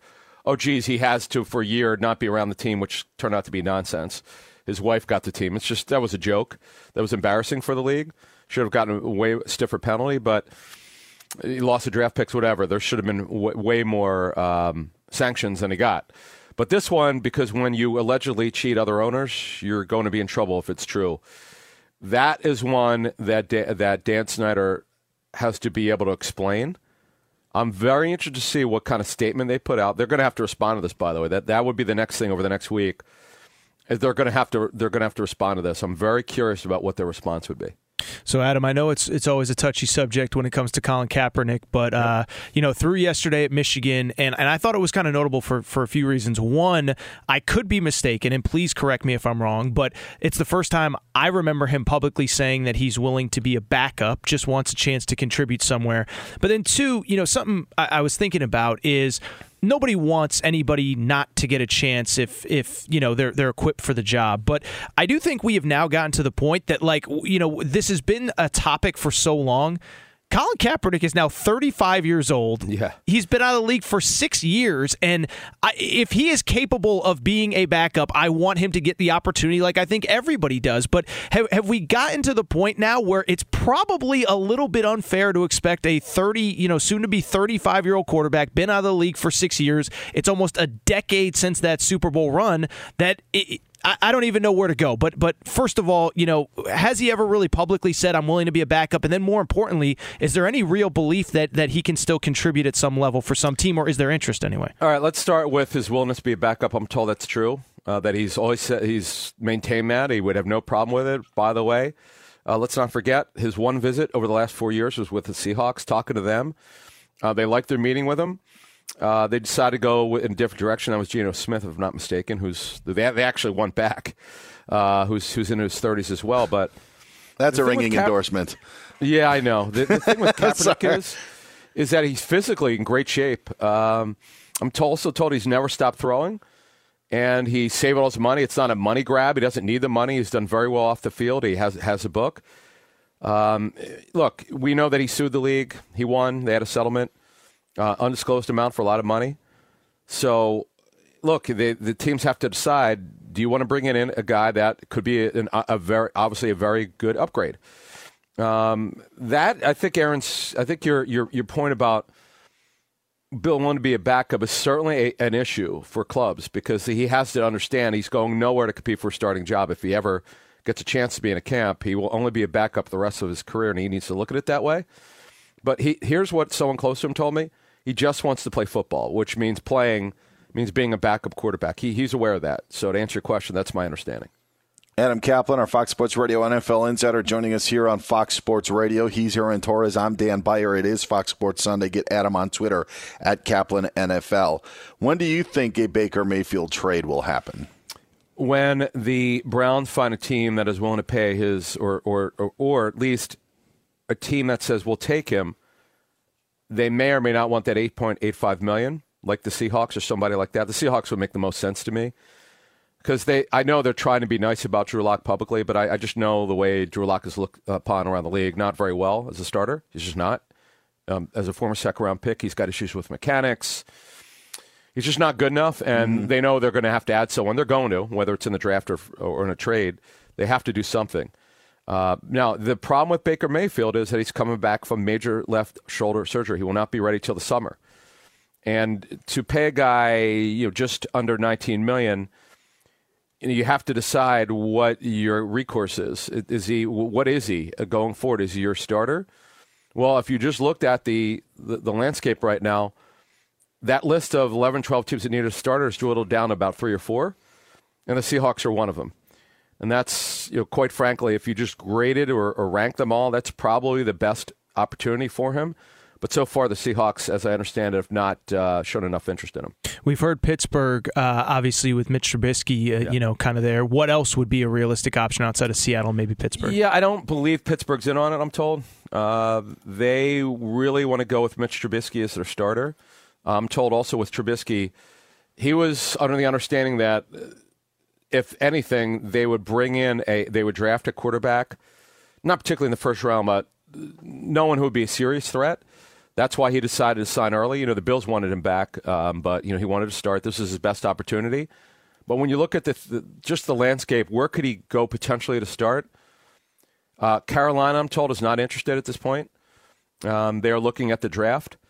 Sam Darnold, he also is making the same exact salary as Baker Mayfield, $8.85 million, which is fully guaranteed, by the way. That's why Cleveland won't cut him, because they would owe him that. And they're on the hole for a lot of money now. They were in unbelievable cap shape, but they've got a challenge right now. There's really nothing. Really, quite frankly, the Giants aren't on him, I'm told. There's really nowhere else I could see that's really serious. And then don't forget, Jimmy Garoppolo's got to be moved. The Niners really, really want to go with Trey Lance as their starter. Remember, folks, they give up a ton to trade up. And you can't, when you make a trade like that, it's one thing if you just drafted a guy, you didn't trade up for him in the first round. But when you give up the compensation that the Niners did to move up significantly, you can't sit on this guy for 2 years. He's got to play. Got to play. Adam Kaplan, our Fox Sports Radio NFL insider. Get him on Twitter at Kaplan NFL. Just want to leave you with this. Anything more to the Bruce Arians retirement? Are we connecting dots with Tom Brady? Is it truly just the time is right? Or they deny it, just talking to them. But look, here's what I will tell you. Let me just tell you about Todd Bowles and Bruce Arians. Being a Temple guy myself, I know that they've known each other for nearly 40 years. Bruce wanted Todd Bowles to be his successor. That's not up to debate. The timing is very, very interesting. The Bucs had to get some things cleared up with the league, but it is interesting that Brady decided after 6 weeks to come back when he kind of knew what was in the works for Bruce to retire. And the other question with Bruce Arians, this front office role, I don't quite understand what it is, but the fact of the matter is Bruce is done being a head coach. He's one guy I don't see coming out of retirement, for the record. I don't see it at this point. Sure. The front office, like if he wanted to ride off into the sunset, you're like, okay, I get it. But the transitioning to the front office role was the thing that kind of just, Usually guys just move on. If they don't want to coach anymore, they're done. Yeah. They're not sticking around in the office or doing anything like that. Adam Kaplan, we're not going to have you have to stick around with us anymore. You can get on with your Sunday. Enjoy the rest of your weekend, and we'll talk to you next weekend. All right, guys. Thank you. See you. Adam Kaplan, our Fox Sports Radio NFL insider, also on the Inside the Birds podcast. Get him on Twitter at Kaplan NFL. Today's show is brought to you by one of our favorite cities, Las Vegas, the greatest arena on earth. Every game, match, race, and competition, it is always on. No one does sports like Vegas, and the excitement is endless. So make sure to plan your trip today at visitlasvegas.com. Aaron Torres enters the hot seat of Easy as 1, 2, 3, 4 after David Gascon gives us the latest of what's happening on this Sunday, April 3rd. What's happening, Dave? When was the last time you guys were in Sin City? I'm going next week, by the way. Are you? Well, I'm going to see your family. mom lives there, right? That's what I'm going to do. Yes. The post-college hoops. I've ignored you for 6 weeks. I feel guilty about it. I'll be going to stay with her for 3 or 4 days. Wait, she moved from Connecticut out to Vegas? She bought a retirement place. Nice. She's out there basically from January till about May every year. So the last time I did a guys trip, by the way, if our boss is listening, I will have to take a weekend off for a bachelor party this summer. So I'll be going soon for the guys stuff, for the fun stuff, but just going to family stuff this time around. Oh, okay. Dan, what about you? It's been a couple of years. Yeah, it's pre-COVID. Yeah. Yeah. In a long time. Do you guys ever hit the tables? Blackjack, craps? Sure. Roulette? Well, roulette. Are you a roulette guy? Yeah. I got turned on to it the last time. And, I think people who just like numbers, just feel like, oh, that's my number. It's fun. Now, do you do numbers or do you do rows or inside I do or numbers? I only do numbers. Okay. I'll do, if you're on a bad streak, I'll go red or black just to maybe try to win something to break the mojo. But you're not going green though, right? No, that is not happening. Man, the first time I ever played craps, this was like early 2000s. I had a buddy of mine straight out of the Navy. He's like, hey, put $1 on boxcars and snake eyes. And I said, all right, fine. Dude hit snake eyes 5 times in a row. Whoa! I think that's 30 to 1 odds, if I recall. And you were hooked? Yeah, I was hooked after that. I love craps, man. I was just like, oh, that's how they really end. Yeah, man. I've always had good success either playing with a newbie or people that had just never experienced craps before. And, it's like a community game. So everyone wins together, can lose together. So a little bit different. Misery loves company. That's that right. is for sure. That's right. Speaking of Iowa football. No. Jeez. That was actually really good, though. Guys, Lakers lost. Why did I deserve that? I was just having a good time. No provocation. Guys, how about this? Denver and L.A. today in Los Angeles. There is a very strong chance LeBron James, Anthony Davis, Russell Westbrook, Carmelo Anthony will not be a part of this year's playoffs. Wow, how the mighty have fallen. This afternoon from Los Angeles, Nuggets beat the Lakers 129-118. Boy, I mean, it sounded like Denver won the NBA title last year, right? Hey, sounds like they're going 82-0 in the regular season this year. They were probably going to finish in the top 6 anyway. Yeah. But there could have been a scenario where the Timberwolves maybe get hot, Nuggets fall on their face. They could have fallen into the play-in tournament. But no, the Nuggets announcing team feels, let's stomp on the graves of the Lakers while we have them. That is amazing, right? Yes. That's an amazing call. But anyways, the guys that did the work on the court, Nikola Jokic had 38 and 18. He was a monster today. Will Barton had 25. He was 6 of 8 from downtown. Aaron Gordon had 24. He was 9 of 14 from the field. So Denver wins it by 11 points, 129-118. Boston 144. Washington 102. Jaylen Brown had 32. Jason Tatum with 22. Boston, in fact, had 7 players today go in double-digit scoring as they carved up Washington. They shot 62% from the field in this contest.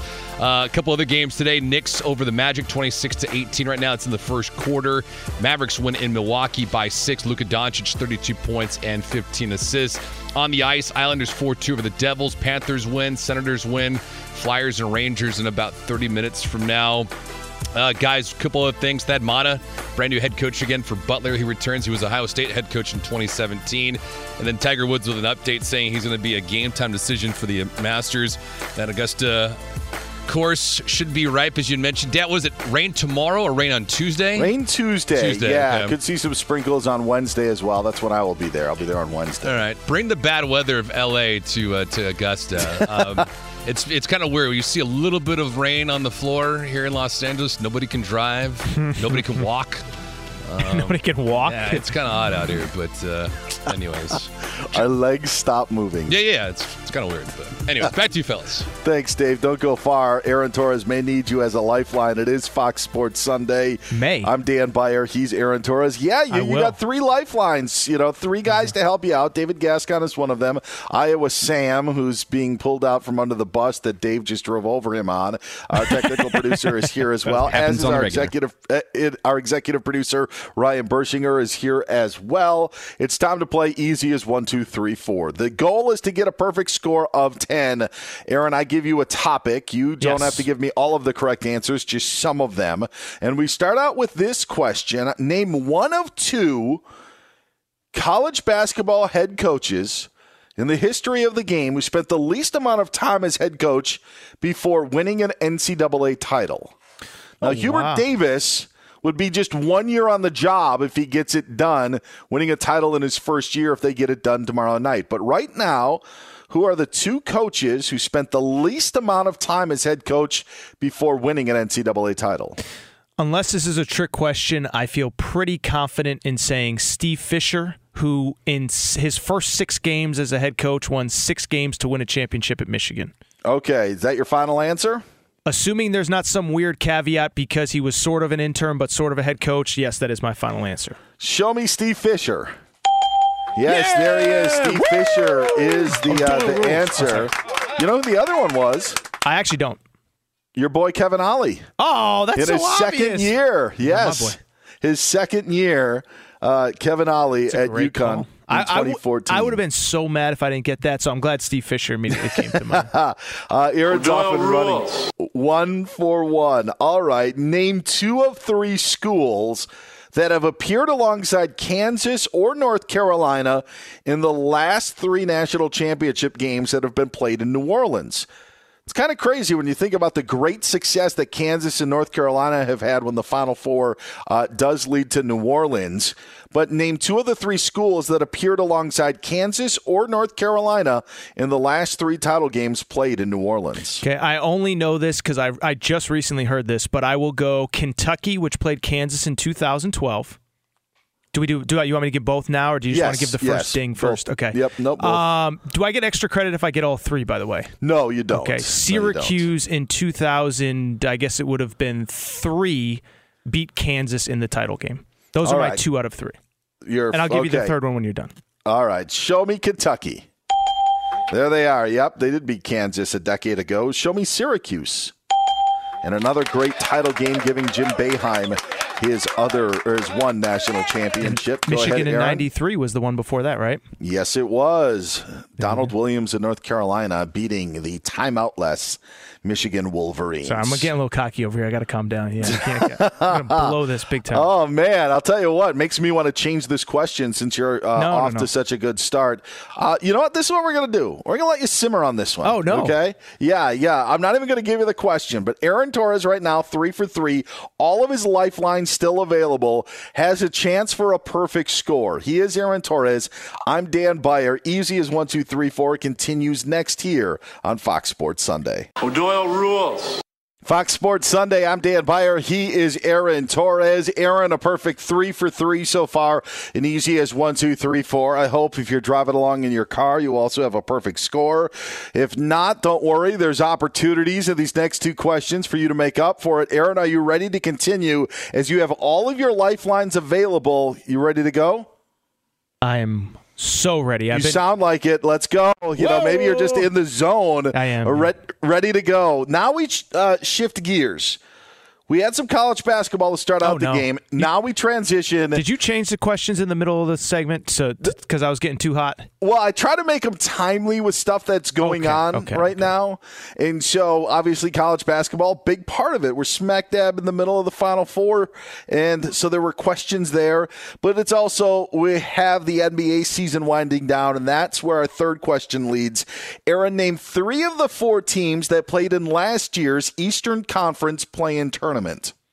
Last year's Eastern Conference play-in tournament. Yes. You have lifelines to help you out with the question. Ryan Bershinger, Iowa Sam, and David Gascon are available. Okay. The Washington Wizards, the Charlotte Hornets, and then I am going to go to a lifeline. Anybody feeling hot? Anybody feeling lucky today? Gascon, Roulette, Vegas. You feeling confident you can get 1 out of 2? I'm going to defer to Ryan Bershinger. Ryan Bershinger, you feeling confident you can get 1 out of 2? The 2 I came up with were the 2 that you said. Oh, look at that cop-out. That's a good cop-out, Ryan. Yeah. Damn it, you're good. He totally picked North Carolina and Kansas in his bracket, too, Bershinger did. Yeah. Teams that played in last year's Eastern Conference play-in tournament. You got Wizards, you got Hornets. Just need one more answer. I'm not Googling real quick. Good. I appreciate that. No. I'm trying to go through the teams that were in the main bracket. Okay, so who was the number 1 seed last year? It was... How do I not know this? Philly, Boston. I think the West was a bit easier. It was. It was the Lakers and Warriors. And what happens if I miss? Is the game over? Or No. You just go to the next question. You just don't get all the points. All right. I think I'm wrong on this, but I'm gonna say it anyway. Since all my lifelines are not stepping up to the plate at all right now. I seem to remember the Miami Heat being very disappointing after making the finals in the bubble. So I don't feel confident at all in that, but I'll say the Miami Heat. All right. Show me the Washington Wizards. You were confident about that. Wizards were in as the 8 seed last year. Show me the Charlotte Hornets. Yeah, Russell Westbrook, a member of that team. Hornets were also in. They were the 10th seed. Oh, no. And I want to change my answer. Oh, boy. No, you are lucky. Anything. Go ahead. I'm going to switch Boston Celtics over Miami Heat. Okay. Show me the Boston Celtics. Yes! That is correct. I remember a Wizards Celtics game, I think, or a Hornets. I think it was the Hornets Celtics. I remember some green somewhere. Wizards in and Celtics played. Yep, yes. And Boston won and got the 7 seed and then faced Brooklyn. And Washington had to go on and beat Indiana. Was the other answer. Indiana topped Charlotte in the game, and then in the 8-9 game played to get the 8 seed. Me having obscure sports knowledge in my head comes through. Yes. If George Reister was there, we would not have allowed him to change his answer, especially with the way he treated David Gascon last week. That is uncalled for. Finally, Aaron Torres, name 4 of 5 of the quarterbacks taken ahead of Colin Kaepernick in the 2011 NFL Draft. 2011 NFL Draft. Yes, there were 5 quarterbacks taken ahead of Colin Kaepernick. Okay. Name 4 of them. I think I remember this being a really embarrassing quarterback draft for teams. I'm going to go Blaine Gabbert. I'm going to go, you're going to laugh at this name, Jake Locker. I need 3 out of 4 or 4 out of 5? 4 out of 5. Wow, 4 out of 5. You got lifelines. You got Gascon. You got Burst didn't give you much help. You got Iowa Sam. Cam Newton was 2011. The 2011 NFL Draft, yes. Yep. So I'm saying Cam Newton, I'm saying Blaine Gabbert, and I'm saying... Was Blake Bortles there in there too? Blake Bortles was later. He was like 13, 14, somewhere in there. Blaine Gabbert, Jake Locker. What was Carson Wentz? Wentz was after, too. Wentz was the golf draft, like 2016. Is it that? Anyone feeling good? Anyone feeling lucky? Was Christian Ponder that year, or was he... Christian Ponder, final answer. Those are my 4. Okay. Are you ready? Show me Cam Newton. He was the first overall pick in the 2011 draft. Show me Blaine Gabbert. Went 10th to Arizona in that year. Show me Jake Locker. went 8th to Tennessee that year. And finally, did Bursch come in and save the day? Show me Christian Ponder. There it is, a perfect 10 for 10. Bursch. That's a team effort. We love to see it. Oh man, the other guy ahead of him, Andy Dalton. The reason I remember that draft is because that was the year that I began to understand that quarterbacks are always overvalued. I was like, no one watched Jake Locker or Blaine Gabbert and was like, you know who I got to take in the top 10? Jake Locker. Yeah, he's projected as a third according to Mel Kiper, but we're going to take him 11 overall. I also think there was extreme arrogance in the coaching staffs and front offices to feel that they could take a quarterback and make them into what they wanted. Agreed. And I also think that nowadays it's completely different when you're trying to take the strengths of the quarterback to fit what would be best for your team, and that's to play to his strengths. Good job, Aaron Torres. Perfect score. Get him on Twitter at Aaron_Torres. You can find me on Twitter at Dan Beyer on Fox. Who had one heck of a Saturday night last night? We'll tell you next year on Fox Sports Sunday. Fox Sports Radio has the best sports talk lineup in the nation. Catch all of our shows at foxsportsradio.com. And within the iHeartRadio app, search FSR to listen live. I like how Iowa Sam was dropping drops of me in my show, so you didn't know if I was actually saying what I was saying earlier or not. Having a good time on Fox Sports Sunday. He is Aaron Torres. Get him on Twitter at Aaron_Torres. You can find me on Twitter at Dan Beyer on Fox. Today's show is brought to you by one of our absolute favorite cities. That's Las Vegas, the greatest arena on earth. Plan your trip today at visitlasvegas.com. You want to know another great city, Aaron? I would love to know, yeah. Bend, Oregon. I agree. That's where our brand new affiliate is. Central Oregon's new sports radio station, 96.9 The Ticket. Welcome aboard. Home of the Blazers, Seahawks, and Oregon State football and basketball. Props to Keith Shipman, the president up there. But we are now heard in Bend, Oregon. Love it. Beautiful country, beautiful part of the country. As you said, Oregon State football program on the rise. You're their Seahawks correspondent, so we got a lot going. We mentioned earlier how misery loves company. Maybe we'll just, I'm offering up therapy sessions throughout this season on 96.9 The Ticket in Central Oregon throughout the Seahawks season, if it's as bad as we think that it could be. But that's for another time. It's for another day. Let's focus on the good. Let's focus on the positive. Let's focus on what happened last night in the national semifinals. And while so much of our attention, and honestly, Aaron, rightfully so, North Carolina Duke was the headliner. It was, and it ended up living up to the expectation. Like, that was a great game. Goes down to the wire. North Carolina hits a couple of big shots. Duke missed some free throws. And what do you know? The Tar Heels as an 8-seeder now in the national championship game. But it did overshadow what was a good matchup. I don't know if it was a good game or not between Kansas and Villanova, but a Kansas team has turned it around, and now Bill Self has his team in the national championship game once again. It was just a dominant start-to-finish effort, and it was interesting because I was curious going into the Duke game because when I look back at this week as a whole, it felt like the narrative pretty universally was Kansas is really good, Villanova is undermanned, Kansas is going to win, and then it felt like everybody thought Duke was going to win. So when the first game goes exactly as it's scripted, I was curious how the second game would go. Obviously, we saw the history there. But no, listen, I mean, not every game's going to be an all-time classic. That's okay, and credit to Kansas for showing up. Villanova, I don't think they have anything to be ashamed about. I don't think they were overrated or they didn't deserve to be here. I think they got through probably the toughest bracket that there was with Arizona, Houston, Tennessee. They didn't play all these teams, but in their bracket. And so they get there, they lose a key player going into the game. Size has been an issue for this team all year. They obviously, Dave McCormick had the best game maybe of his entire career, but certainly of the last couple weeks. And so now Kansas headed to the national championship game. Credit to Bill Self, third title game since I guess it would be 2008. And Kansas looking for another national title. It may sting for Jay Wright, but you racked up another Final Four appearance, so that goes on the resume as well.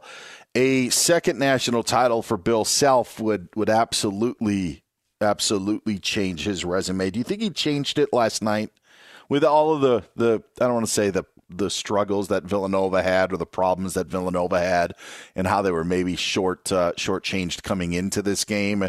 Do you think Bill Self won anything last night aside from that game? No, not necessarily. I think the one thing is that, again, it goes to all of these historical conversations that we're having, is it not last night. If they are to win, though, there is something there from this perspective, Dan, and a couple people brought it up yesterday, and I did think it was a good point, is that 2020, the tournament that was canceled, Kansas was the odds-on betting favorite. And so that was a year that they could have won it. Obviously, 2018, they made a Final Four. They did lose to Villanova in that one. And so it's, what does it all mean? Would they have won in 2020? Who knows? But to get to a title game 2 years after you had the best team, you made a Final Four in 2018. When you're just talking about big picture programs, I think Villanova's probably a little bit ahead of them. It depends on how you feel about Gonzaga, the conference that they play, and all that stuff. But if you want to say like the most consistent program as they get to another championship game, but I do think there's something to be said, and we talked about it a little bit with Tom Izzo earlier, is there is something to be said about winning that second title. It's hard to argue much against the head coach once he gets that second one. John Calipari, it's the thing that's hanging over his head. Jay Wright, it put him in another stratosphere when he got the second one. So those are all things to kind of consider as we head into tomorrow night, what it would mean for Bill Self. I'll also say this too, Dan. It's not something a lot of people are talking about for obvious reasons, but they're still under NCAA investigation from all the stuff with the FBI stuff, and they're supposed to get their punishment here in this offseason. And so I don't necessarily think that it's likely, but it's possible that they win a national championship and then get banned from the 2023 NCAA tournament. A lot of those FBI teams, the schools that were involved, Auburn has had a postseason ban last year, Arizona last year. So it's possible. So there's super positives in some aspects, and then, of course, negatives to look at on the other side as well. I also just look at for how that league is going to change and I know that we're getting ahead of ourselves here, but with the departure of Texas and Oklahoma, but with the 4 schools that you are bringing in, and now you've had success at Texas Tech, you could go back-to-back national championships for that conference if Kansas pulls it off tomorrow, obviously with Baylor there. Like the role of Kansas in the grand scheme of things, like their dominance in the Big 12 has become very Atlanta Braves-like. Sure. Where you're just so used to it. And even though they didn't win it last year and it stopped the string, guess what happens this year? It's more of the same. All right, let's go do it again. I am curious to see where that program goes because I think that it actually could get better. I mean, I could be wrong, but you throw Houston, you throw, a Cincinnati program who, I know is not what it once was, but with Kansas carrying that torch, with Baylor still being there, with Texas Tech still being there, I'm just curious to see how that moves forward and where it goes with Kansas as well. And I don't know how long Bill Self's going to, I mean, when they finally change, who knows where Bill Self is going to be? Likely probably still in Lawrence, but things could change. I do feel that it's an interesting future ahead for a program like Kansas in the Big 12. Well, and listen, I understand as somebody who loves college basketball that college football is the thing that moves the needle. And at the end of the day, the Big 12 status in college football is very up in question. But to your point, you have Houston, and actually BYU's made a bunch of NCAA tournaments over the last couple of years. They're coming in. Houston, Cincinnati, who's obviously had success. So now you add them with maybe the potential 2022 champion, obviously the 2021 national champion. Texas Tech, as you said, a program that seemingly is stable under Mark Adams. It seems like a really fun time. Let me ask you this, Dan. Obviously, listen, a national championship game, you're not going to have anybody flat, whatever. But at the same time, Jason Martin and I talked about it while we were on air last night. We spent about 3 hours talking about Duke Carolina because the Duke Carolina game went final early in the second hour of our show. And about, midway through the fourth hour, Jason Martin kind of brought up the fact of, you think Bill Self's having a good time watching this crazy back and forth game? Carolina's players celebrating on the court, Carolina's fans storming the streets of Franklin Street. And the point that Jason brought up, I want to give him credit because I thought it was a great one. It does have some big Gonzaga vibes of last year in terms of Baylor cruises through their first semifinal game. Then they get to go home, rest. Gonzaga plays UCLA late into the night in a thriller. Gonzaga just not ready to play come Monday night. I got to think that Bill Self was about as happy as anyone is happy could be, knowing that they're playing a really good team in Carolina. He has to be happy that everybody, including us, over the last 3 hours, are spending all day today talking about the Carolina aspect of it, beating Duke, Coach K, what does it mean? Greatest win in Carolina history that wasn't in a championship game. Nobody's really talking about Kansas. It took us till hour 3 to really even have a conversation about Bill Self and the Jayhawks. Well, they should be thankful we're even talking college basketball. I mean, heck, it doesn't happen for 11 months out of the year. But no, to the point of what tomorrow night. I think that there's something to that. I mean, again, I think that the weight of the national championship game does not make North Carolina think they can just sleepwalk in, and that would be something that you would see maybe in a college football. You beat a huge rival, and then the next week you have the letdown. Heck, we see it in the NFL all the time. It's more of the emotions of the legs. It's more of the fatigue of the legs, I think, is more of the question. Did you put more into Saturday night than you even realized that it's going to come back and burn you? The focus of it, I know it's huge, but it's in their rearview mirror. They have an opportunity to play for a national title. That should be enough. It's just if the adrenaline and everything that they spent on Saturday night ends up wearing them down late on Monday night, that would be something that I think could stand out. And heck, Bill Self, you talk about that second half that they had against Miami.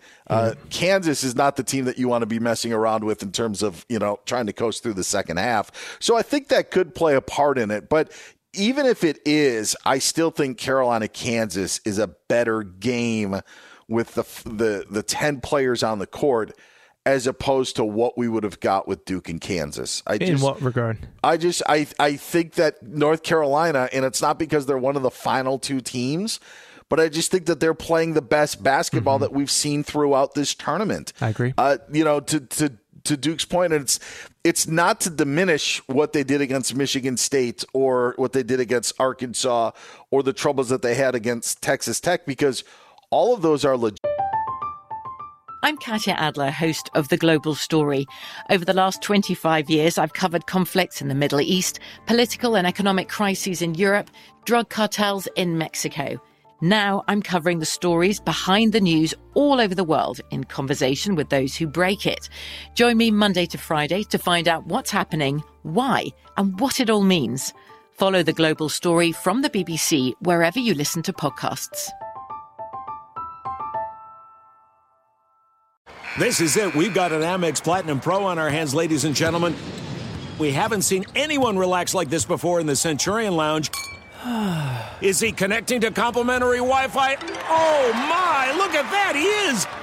And you will not believe where he's going next. The Amex dedicated card member entrance for the win. Unbelievable. When you get travel perks with Amex Platinum, you're part of the action. That's the powerful backing of American Express. Terms apply. Learn more at americanexpress.com/withAmex. Xfinity has free premium networks for everyone this month, no matter what kind of entertainment you love. Addicted to true crime? Catch killer cases and more spine-tingling shows on A&E Crime Central. Crave adventure? Explore Asian action movies on Hi-YAH. Searching for something extreme? Check out skating, snowboarding, and more on Fuel TV Plus, the global home of action sports. And find crowd-pleasing bops on iHeartRadio's Hit Nation playlist. There's new free shows and movies to love every week. Say free this week in your Xfinity voice remote. There's a lot happening these days, but I have just the thing to get you up to speed on what matters without taking too much of your time. The 7 from the Washington Post is a podcast that gives you the 7 most important and interesting stories, and we always try to save room for something fun. You get it all in about 7 minutes or less. I'm Hannah Jewell. I'll get you caught up with the 7 every weekday. So follow the 7 right now. But when you see what North Carolina did out of the gate against Marquette, what they did in the first 30 minutes before the Manic ejection against Baylor, and then to come back and win that game in overtime, to make the plays. They don't get enough credit for the UCLA win. You know, you mentioned the Gonzaga win last year over UCLA. What team did you think was going to be better down the stretch in that game or make the plays down the stretch in that game when it came down to North Carolina and UCLA? And what do you know? It was North Carolina, not the team that made it to the Final Four on so many great plays this season ago. So I don't even think that we are giving North Carolina their full credit. I don't know if Duke will get the stops. I don't know if North Carolina will get the stops, but I think that, you know, there was things to question with Duke's defense, and I just think we're going to get a better game between Kansas and North Carolina. Well, and I do agree with that last part and again, it goes back to the weird, ever-evolving sport that is college basketball, but I agree with you, is that it seems weird because I think you can legitimately argue that Kansas has not played their best basketball until literally the last 2 games, and then on top of that, Carolina maybe 4 or 5, 6 to 8 if you want to include that last day at Cameron Indoor Arena, even though they lost in the ACC tournament. But I bring it up because I do agree with you that I think Duke is the sexier storyline because of the Coach K aspect. But in terms of which team has been playing better, as you brought up, they dominate Baylor for 32 to 33 minutes before Brady Manek gets kicked out, and then they have to hold on to win. They beat UCLA. They destroy the Cinderella of the entire tournament that was beating everybody in their path in St. Peter's. So, again, I think Duke would have been a cooler, crazier, quirkier storyline, but I also don't argue that Carolina's playing the better basketball right now, and it's why I give them a chance even off the emotional win last night, is because I think they're playing as well as anybody and deserving of being here. There's a small part of me as well, as I do think Carolina is different with Hubert Davis. There's a different feel than with Roy Williams. And I think that when you talk about organically and how you feel, we touched on this earlier in the show. By the way, you can always go to foxsportsradio.com, click on podcasts, and hear what we were talking about. But there was something to beating Roy Williams. There was something to beating a Roy Williams North Carolina coach team. There's something to beating a Roy Williams Kansas coach team. Actually, I think it felt more it seemed more important to beat a Roy Williams Kansas team than it did a Bill Self Kansas team. I think that's the same that can be said for North Carolina, obviously, with Hubert Davis only being in his first year. With all that being said, if Hubert Davis wins a national title, it brings the Tar Heels. Not that they took a step back. They're just different. They're not on that radar because of their legendary coach stepping aside. If they win this national title, I think that puts North Carolina back up into that sort of conversation. I agree, and I'm excited for tomorrow. And it's funny because, again, we've spent so much time talking, and this is the tournament. It's how it works. It's the way it is. But it's just like, I can't even start to think about what are like the X factors and what are the keys. We're just still, I know we're almost 24 hours removed now, but I'm still sort of in shock about the Duke result. I'm still thinking about Duke. And so now to fast forward and to think about the fact that, we got to play again. I don't even know how Carolina's focused on it, let alone how guys like you and I, because, again, the game is tomorrow, but trying to think about who has the edge, what the edge is, where this advantage is. It's just something that I haven't even started to wrap my head around yet. He's Aaron Torres. I'm Dan Beyer. This is Fox Sports Sunday. The Dollar Shave Club brings you today's show. The Dollar Shave Club 6-blade razor brings noticeably smooth shaves with 6 stainless steel blades for swift hair removal and a lubricating strip that keeps things smooth. Dollar Shave Club razors are sold at dollarshaveclub.com or in stores. Get Aaron on Twitter at Aaron_Torres. You can find me on Twitter at Dan Beyer on Fox. Yes, the Final Four is down to 2. Well, there's also been some big-time changes in the standings in the NBA, and one team may be on more thin ice than they realize. All that coming up next here on Fox Sports Sunday. I'm Katya Adler, host of The Global Story. Over the last 25 years, I've covered conflicts in the Middle East, political and economic crises in Europe, drug cartels in Mexico. Now I'm covering the stories behind the news all over the world in conversation with those who break it. Join me Monday to Friday to find out what's happening, why, and what it all means. Follow The Global Story from the BBC wherever you listen to podcasts.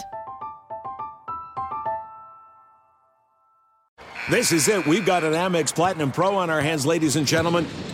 We haven't seen anyone relax like this before in the Centurion Lounge. Is he connecting to complimentary Wi-Fi? Oh my, look at that, he is!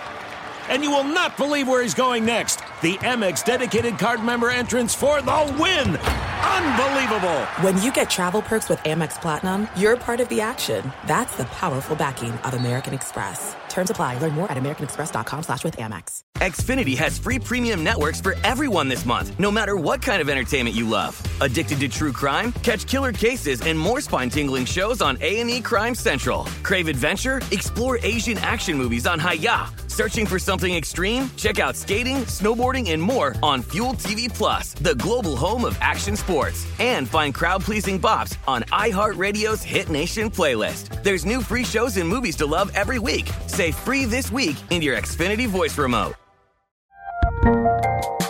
There's a lot happening these days, but I have just the thing to get you up to speed on what matters without taking too much of your time. The 7 from the Washington Post is a podcast that gives you the 7 most important and interesting stories, and we always try to save room for something fun. You get it all in about 7 minutes or less. I'm Hannah Jewell. I'll get you caught up with the 7 every weekday. So follow the 7 right now. Dan Beyer, did you know this is one of my favorite songs of all time? Is it? Hey Ma, what's up? Let's slide. All right. We gonna get it on tonight. Okay, anyway. So. Sounds hot, man. Cameron, it does sound hot. Sounds hot. Cameron and the Diplomats, baby. See, Sam and I are about the same age. This was, driving around in mom's car thinking that you're cool at, 16 and a half years old, windows down, messing with the bass.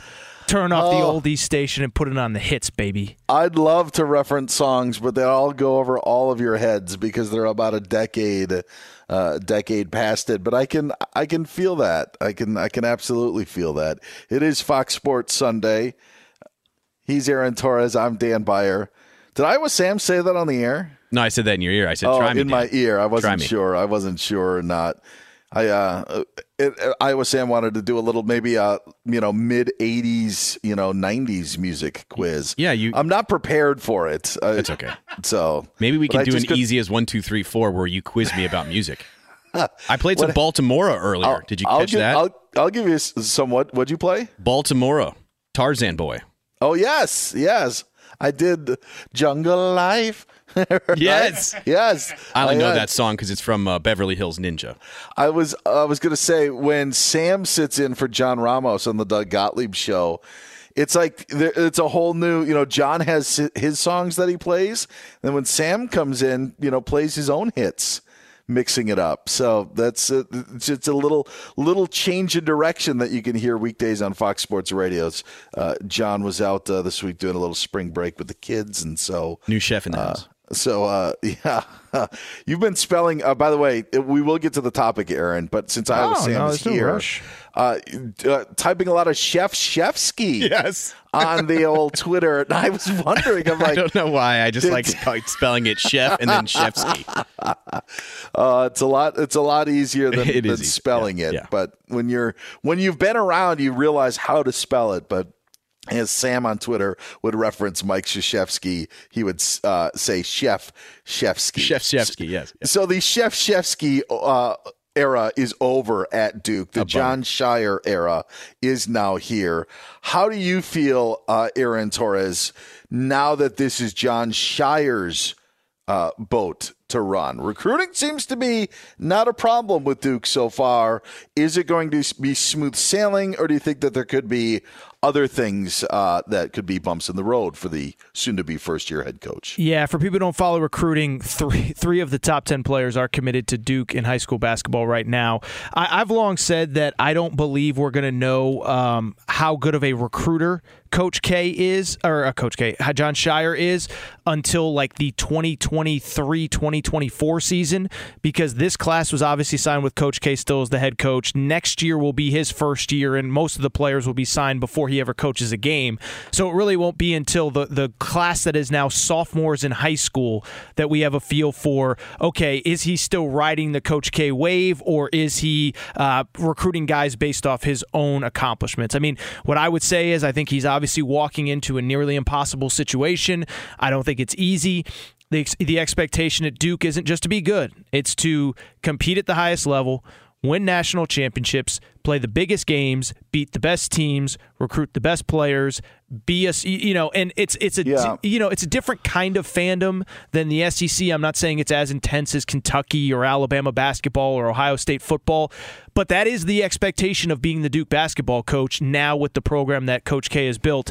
It's not easy. It's a thankless task to walk into, but he also signed up for it. It's also an incredible opportunity, and he's obviously going to have every resource at his disposal to have success. And now I actually feel a little bad for saying what I did about Hubert Davis. It's not personal. It's just the way that I feel. I think it's different with North Carolina with Hubert Davis as the head coach as opposed to Roy Williams. Mm-hmm. Again, that could change depending on tomorrow's outcome. But I would say with Duke, or do you want to? Well, I want to ask you a question because you said it's a little bit different with Roy Williams and with Roy Williams and Hubert Davis at UNC.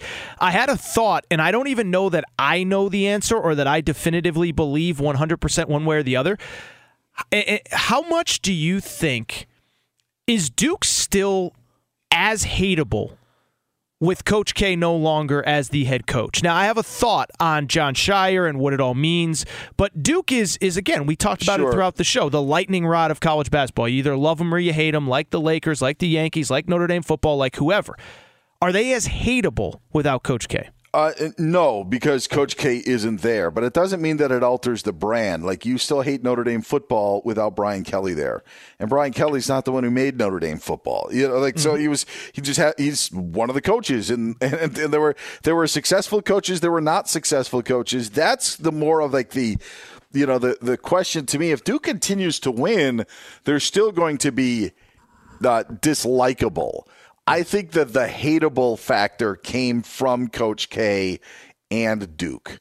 I mean, and as I know, like, you even go back, like, it's funny on how certain fan bases keep certain grudges. Sure. And I mentioned my alma mater of Wisconsin not having a baseball team earlier. If you go to that Wisconsin basketball fan base, they don't forget what Roy Williams said about them at halftime of the 2000 Final Four against Michigan State, making a crack at Wisconsin's offense and the pace of play. They never, to this day, they still haven't forgotten it. They also haven't forgotten the Coach K interview at halftime of the 2015 National Championship game when Coach K was complaining about the officiating, and then all of a sudden, wow, look at these whistles, or the lack thereof in the second half of that championship game. And so I'm using Wisconsin as an example, but you have those grudges, you have those things, and so those certain fan bases will always dislike a program. Heck, Kentucky's hated Duke for 30 years, because of what happened in Philadelphia in the regional final. So those things I think will always be there, but it does lessen without having the figure of Coach K. Just like I don't think North Carolina is as hateable to Wisconsin fans now that Roy Williams is no longer there. Well, and at the time he was at Kansas, but it carried over from Kansas to North Carolina because of who the coach was. Well, and I forget if we hit on this earlier in the show, but one thing we had talked about potentially chatting about throughout this show was why I think it's really important that Jon Scheyer be really good or really bad in terms of when he takes over, because Duke is such a polarizing brand, as you said, but obviously some of that will be gone without Coach K. I think the best thing for college basketball is if Jon Scheyer comes out and is absolutely awesome and they go like 31-4 next year and make an Elite Eight or a Final Four. Because then all of college basketball is like, oh my goodness, we just got rid of Coach K. 40 years we had to deal with that guy. Now the next guy's there and they're not missing a beat. Like the one, by the way, the opposite could be true too. If they go next year 20-14 and miss the NCAA tournament, then everybody gets their cracks in at Duke. What I believe though is the one thing Jon Scheyer can't be is just okay. I don't think it's good for college basketball if Duke is, say, I don't know, 22-11 going into next year's tournament and they're a 7 seed and they lose in the first round. So Jon Scheyer, be either really good, that'd be good for college basketball, be really bad, that would be entertaining at least in the regular season. The one thing you don't want to be is not interesting at all. He's Aaron Torres. I'm Dan Beyer. This is Fox Sports Sunday. Speaking of being in the tournament, The Lakers may not, and they took another step back today. We'll talk about that next, but here's David Gascon giving us the latest, including what happened at Crypto.com Arena between the LeBron-less Lakers and Denver Nuggets. What's going on, Dave? Still can't wrap my head around that Crypto Arena. I know. I almost said Staples as well. Yeah. You know what's funny? I was looking up future NCAA tournament sites not long ago, and it was like... SoFi? I think SoFi might have a Final Four, but like 2 years from now, the Elite Eight and Sweet 16 is at Crypto Arena. I was like, what? Crypto Arena. Right. So odd.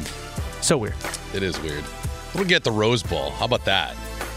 Yeah, that would be great. Hey, what was it? Man, it's got a long 5-6 years ago when San Diego State and Michigan State played on an aircraft carrier. Yeah, that was like 10 years ago, guys. Wasn't there like moisture on the court though that they had to stop because it was slippery? Yes, they what they did was the first year I think it went off relatively without a hitch, and then it became the thing like outdoor hockey where they tried to play like 4 games on aircraft carriers the next year, and like 3 of them were canceled because of moisture or something like that. So I think they should be out to sea when they play those games. See how many jumpers you're hitting with those waves. With the court being the length of the boat, so if you miss it, the ball just goes off and you got to start over. Oh my gosh. A lot of pressure.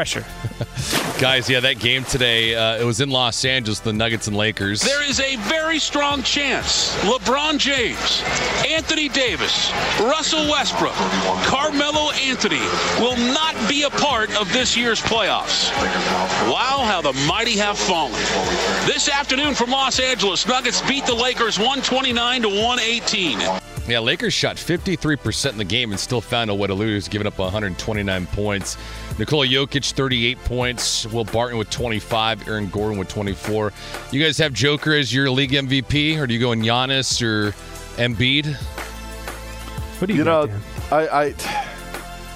You can't go wrong with any of the 3. Yeah. I said Steph Curry like 3 weeks ago, and then he got hurt, and the Warriors have fallen off. To see what Giannis does, I mean, he's done it before, and so I don't think it gets noticed. So I'm biased in those sort of conversations. I don't know, though, because the one good argument with Giannis is he's an upward trend ever since his rookie year. Like, he hasn't had a down, everything across the board. Points, rebounds, field goal percentage, Like, the dude's always improving every year. Jokic, to me, is dominating social media. In that race, in that 3-player race. Yeah. I'm hearing more love about what Jokic is doing than what Embiid and Giannis are doing. Yeah, no doubt about it. Well, Denver wins today. It's a big win for them. Obviously a brutal one for the Lakers. Boston wins today. Pistons win at Indiana. Trailblazers down by 3 at San Antonio. Suns and Thunder from OKC. Phoenix leads by 7 at the end of the first quarter. Heat and Raptors from Toronto. Raptors lead by 9, 30-21. It's all in New York Knicks in Orlando. 78-57 is the count there. And the Cavaliers with a 2-point advantage over the 76ers, 65-63. Guys, I said this yesterday with Cleveland clinching a playoff spot. Put you guys on the spot, no pun intended. Last time the Cavaliers had a winning record without LeBron James was when? Okay, so that would be, it was 2003 draft. Yeah. So they obviously wouldn't have, if they had the number 1 pick, it wouldn't have been the prior year. Right. Man. And the one quick hint on that is you're warm. I'm warm. Okay. It wasn't 2002 because they took DeJuan Wagner the year before. I'll just say 2000. Close. Aaron? Yeah, I was going to say like the late 90s, like Bobby Phills, I want to say. 98. Wow. 1998. I can't take credit. I didn't give a specific year. It's a long time, man. That is a long time. When Dave said I was warm, I was like, how warm am I? Yeah. It's kind of hot. Is it fair to say that's kind of hot? That's exactly. Sounds hot. Sounds hot. Get a cigar now. Bye-bye. He's David Gascon. Get him on Twitter at David J. Gascon. The Lakers are on the outside looking into the Western Conference play-in tournament. It sure seems like they have no interest in playing. LeBron didn't play today because of his nagging ankle injury. 2 back of the Spurs now in the loss column. Lakers have 4 to go. They don't have the tiebreaker against San Antonio. It looks to be very, very bleak for the Lakers. You're going to talk about the Lakers all you want. I actually want to talk about a team in the Eastern Conference because I want to have Aaron Torres and take his temperature on the Brooklyn Nets, because Aaron and I had a conversation a couple of weeks ago on Fox Sports Radio about Brooklyn, and it's true, and it still is true to this day that teams in the East are trying to avoid playing Brooklyn in the first round of the playoffs because you don't want to play Kevin Durant in the first round of the playoffs. I don't blame these teams for trying to figure out ways to how do we avoid them. Well, Brooklyn lost last night to the Atlanta Hawks, and the Hawks now sitting in the 8th spot in the East, Brooklyn in the 10th spot. And for all intents and purposes, they aren't going to be able to get the 7 seed. We think it could change, but last night's game actually really was a setback because if you could have beaten Atlanta, you could have maybe have been in that 7-8 game, which would allow you to get the 7 seed. It seems that it's tracking right now that Brooklyn at 40-38, they're going to be in the play-in tournament. We know it's just of what seed you're going to be. If they're 9 or 10, they can only get the 8 seed in the East. So Aaron, with Brooklyn having some of the struggles that they've had as of late, losing last night to the Hawks, they lost in overtime to the Bucks on Thursday. Are you still a believer that Brooklyn would be the team to beat in the East? The team to beat, I don't know. I don't know if I ever definitively said they're the team to beat. All I said was that even as an 8 seed, 7 seed, play-in team, non-play-in team, they're terrifying and maybe the favorite because of the fact that they're going to have, except for a matchup with Milwaukee, the definitive best player on the floor. And so are they the definitive favorite? I don't know.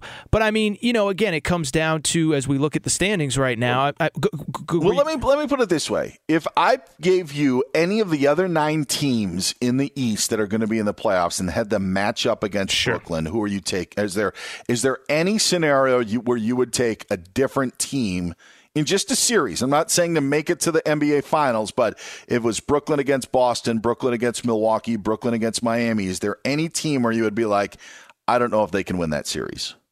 I mean, Milwaukee feels like the obvious one, right? That's the one that feels to me. And I know you watch the Bucks much closer than I do, but again, you look at the standings. They would have the best player on the court against Miami, arguably maybe the 2 best players, and that's no disrespect to Jimmy Butler, Bam Adebayo, whatever. Boston, I know they're on this surge over the last 4 or 5 weeks, whatever it is. I know Jason Tatum's incredible. I'm still taking Kevin Durant and Kyrie every time. By the way, Kyrie last year at least seemed to thrive playing in that building in the Boston Garden, TD Bank Arena. Philadelphia, you and I have had the 7 stages of James Harden when we filled in for Doug Gottlieb, where we were on right after and everybody's claiming that they're the next Shaq and Kobe. Then we were on at the day after they got blown out by the Brooklyn Nets. Then, of course, last week, Doc Rivers the last couple of days, Doc Rivers had his comments. So, I mean, you go through those 3 teams, Miami, Boston, Philly, as long as I know I'm getting a healthy Kevin Durant, as long as I know Kyrie Irving can play in every game, I'm probably taking them against those 3. I don't know that I would feel that way about the Bucks. Yeah, I think that there are questions about Brooklyn. And Durant had 55 last night, and they didn't beat the Atlanta Hawks. And you could face the Hawks in the play-in tournament. You just wonder if you are a top seed. And I don't blame a Milwaukee team for maybe being like, all right, we'll deal with the Nets maybe later on in the playoffs. Not to discredit a Cleveland team or a Chicago team that they could end up playing, but just is common sense. But something isn't right with the Nets. And Kevin Durant was frustrated last night about how Atlanta got to the free throw line so much. And I just really think that the entire season has kind of been a grind, whether it be the James Harden, the situation with him not being happy. Obviously, Kyrie's situation. They were asked about it so much. And realistically, if you have Kyrie for those home games, maybe you aren't in the play-in tournament right now. So I think that there's a lot with Brooklyn. And the part that with the trade for Ben Simmons, that to get Harden out of town, there's still chemistry issues that you have to sort out. Sure. So if you are adding Seth Curry, while it's great, if I'm Brooklyn, I'd rather have Seth Curry than to bring him over. I think that was a fine addition, but I still think that there are things that are getting used to. And now with all the other stuff they had to navigate, now you got to figure out chemistry wise down the stretch, and you have to figure out if Ben Simmons is even going to play. Brooklyn, you put them on paper and they look great. But I just don't know if these mountains that they are going to have to navigate are really too much for a team. I mean, the Bucks beat them again in overtime, or they beat them in overtime last year in Game 7. Mentioned they went to Brooklyn and came back late and won that game in OT this past week. So, yeah, I am not sold on Brooklyn as much as I was 3 weeks ago, because now I'm just kind of starting to feel that the entire season as a whole, and why you think that they were trending up, actually may have kind of worn this team down. And if they have to play, if they're in the 8 seed where they are, it's a tough task for them to navigate that road. So I'm selling some of my Brooklyn Nets stock right now, even with Kevin Durant. Totally fair. He's Aaron Torres. I'm Dan Beyer. This is Fox Sports Sunday. Today's show is brought to you by Dollar Shave Club. The Dollar Shave Club 6-blade razor brings noticeably smooth shaves with 6 stainless steel blades for swift hair removal and a lubricating strip that keeps things smooth. Dollar Shave Club razors are sold at dollarshaveclub.com or in stores. Get Aaron on Twitter at Aaron_Torres. You can find me on Twitter at Dan Beyer on Fox. And when doing a favor for someone goes wrong, we'll explain next year on Fox Sports Sunday. Fox Sports Sunday. From BBC Radio 4, Britain's biggest paranormal podcast is going on a road trip. I thought in that moment, oh my God, we've summoned something from this board. This is Uncanny USA. He says, somebody's in the house, and I screamed. Listen to Uncanny USA wherever you get your BBC podcasts, if you dare.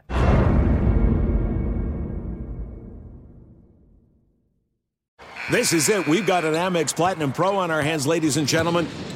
We haven't seen anyone relax like this before in the Centurion Lounge. Is he connecting to complimentary Wi-Fi? Oh, my! Look at that! He is!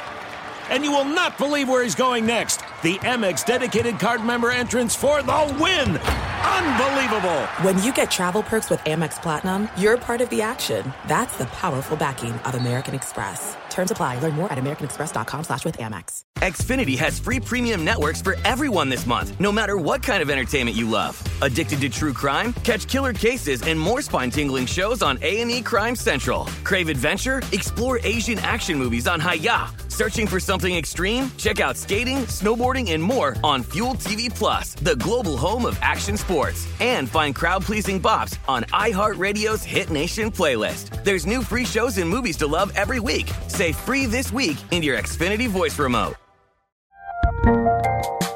There's a lot happening these days, but I have just the thing to get you up to speed on what matters without taking too much of your time. The 7 from the Washington Post is a podcast that gives you the 7 most important and interesting stories, and we always try to save room for something fun. You get it all in about 7 minutes or less. I'm Hannah Jewell. I'll get you caught up with the 7 every weekday. So follow the 7 right now. He's Aaron Torres. I'm Dan Beyer.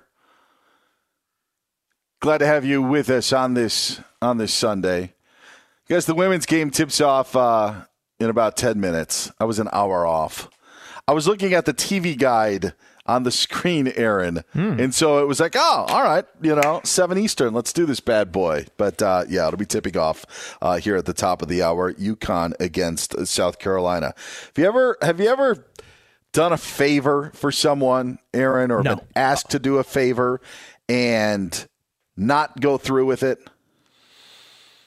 I feel like something happened with me recently where somebody asked me and I committed and then kind of bailed. Yeah, okay. Maybe it was going on with Arnie and Plank. Maybe that was yes, I have missed guest appearances. Okay. There is nothing worse. Because there is nothing worse, and I'm not pinning this on you, than telling someone that you will do them a favor. And I'm not talking about, hey, I'll pick you up because I'm, that's on my way to work anyway. It's not a problem. I'm saying person commits to them going out of their way to help you out with something and then not come through with it, because that's what happened to me. There was a family friend of ours cuts my hair, and I was told at 11 o'clock, I made this appointment a month ago today, that I had today, more than a month, because I'm going on a trip, and I wasn't going to be able to go there Monday. I'd leave early tomorrow morning. She's like, you know what? I'll come in Sunday. It'll be quick. No big deal. Mark it down April 3rd. 11 o'clock appointment. At 11:20, my wife had to call and be like, hey, Dan's been waiting for like 30 minutes. And she goes, oh my gosh, I forgot. So she completely forgot about the appointment. The worst part about it, though, Aaron, was now I felt like I was putting her out because she forgot and then had to come in. So now, even though she's not even apologetic that she was late, because she already felt that she was doing me the favor.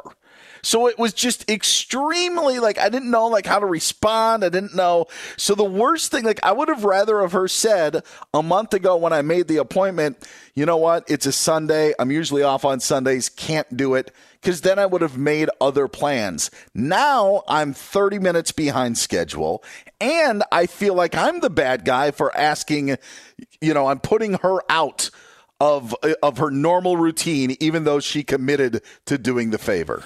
What I would say is, there is a certain level of apology that you have to have if you're the person that promised something and didn't deliver. You got to at least fake it, right? Everybody's got to fake it. I say once you commit to the favor, it is in your court to follow through. Agreed. And if you do not follow through, it is not on the person who is asking you to do the favor.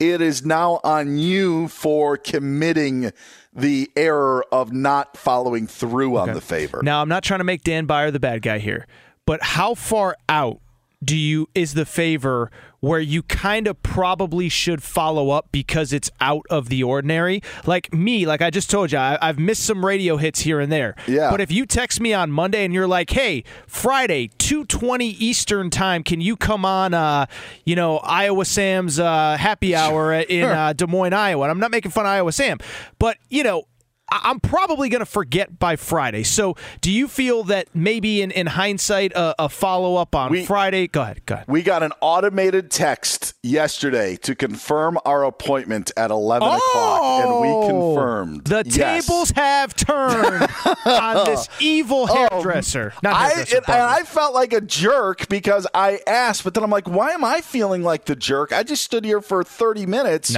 waiting for an appointment that somebody told me that they were going to do a solid. Once you confirm the appointment, it's on them, especially when you follow up. Oh man, sometimes favors can get you in trouble. All right, I just had to get it out there. You got to fake the apology. Yeah. At least it should have been an over the top apology, even though they were the ones who were actually going out of their way. Quickly, you like Kansas or North Carolina? I got Kansas. I'll take the Tar Heels in a bit of an upset. Aaron, it's been fun. Talk to you next week. Thank you. I'm Katya Adler, host of The Global Story. Over the last 25 years, I've covered conflicts in the Middle East, political and economic crises in Europe, drug cartels in Mexico. Now I'm covering the stories behind the news all over the world in conversation with those who break it. Join me Monday to Friday to find out what's happening, why, and what it all means. Follow The Global Story from the BBC wherever you listen to podcasts. Xfinity has free premium networks for everyone this month, no matter what kind of entertainment you love. Addicted to true crime? Catch killer cases and more spine-tingling shows on A&E Crime Central. Crave adventure? Explore Asian action movies on Hi-Ya. Searching for something extreme? Check out skating, snowboarding, and more on Fuel TV Plus, the global home of action sports. And find crowd-pleasing bops on iHeartRadio's Hit Nation playlist. There's new free shows and movies to love every week. Say free this week in your Xfinity voice remote. There's no distance too far for the perfect trip. Hi, checking in for... Or the perfect table. Hey, where are you? Coming! And when you get access to Resi Priority Notify with your Amex Platinum card... Hey, this looks amazing. I'm so glad you made it. And travel benefits at fine hotels and resorts booked through Amex Travel, it's worth the trip. That's the powerful backing of American Express. Terms apply. Learn more at americanexpress.com/withAmex.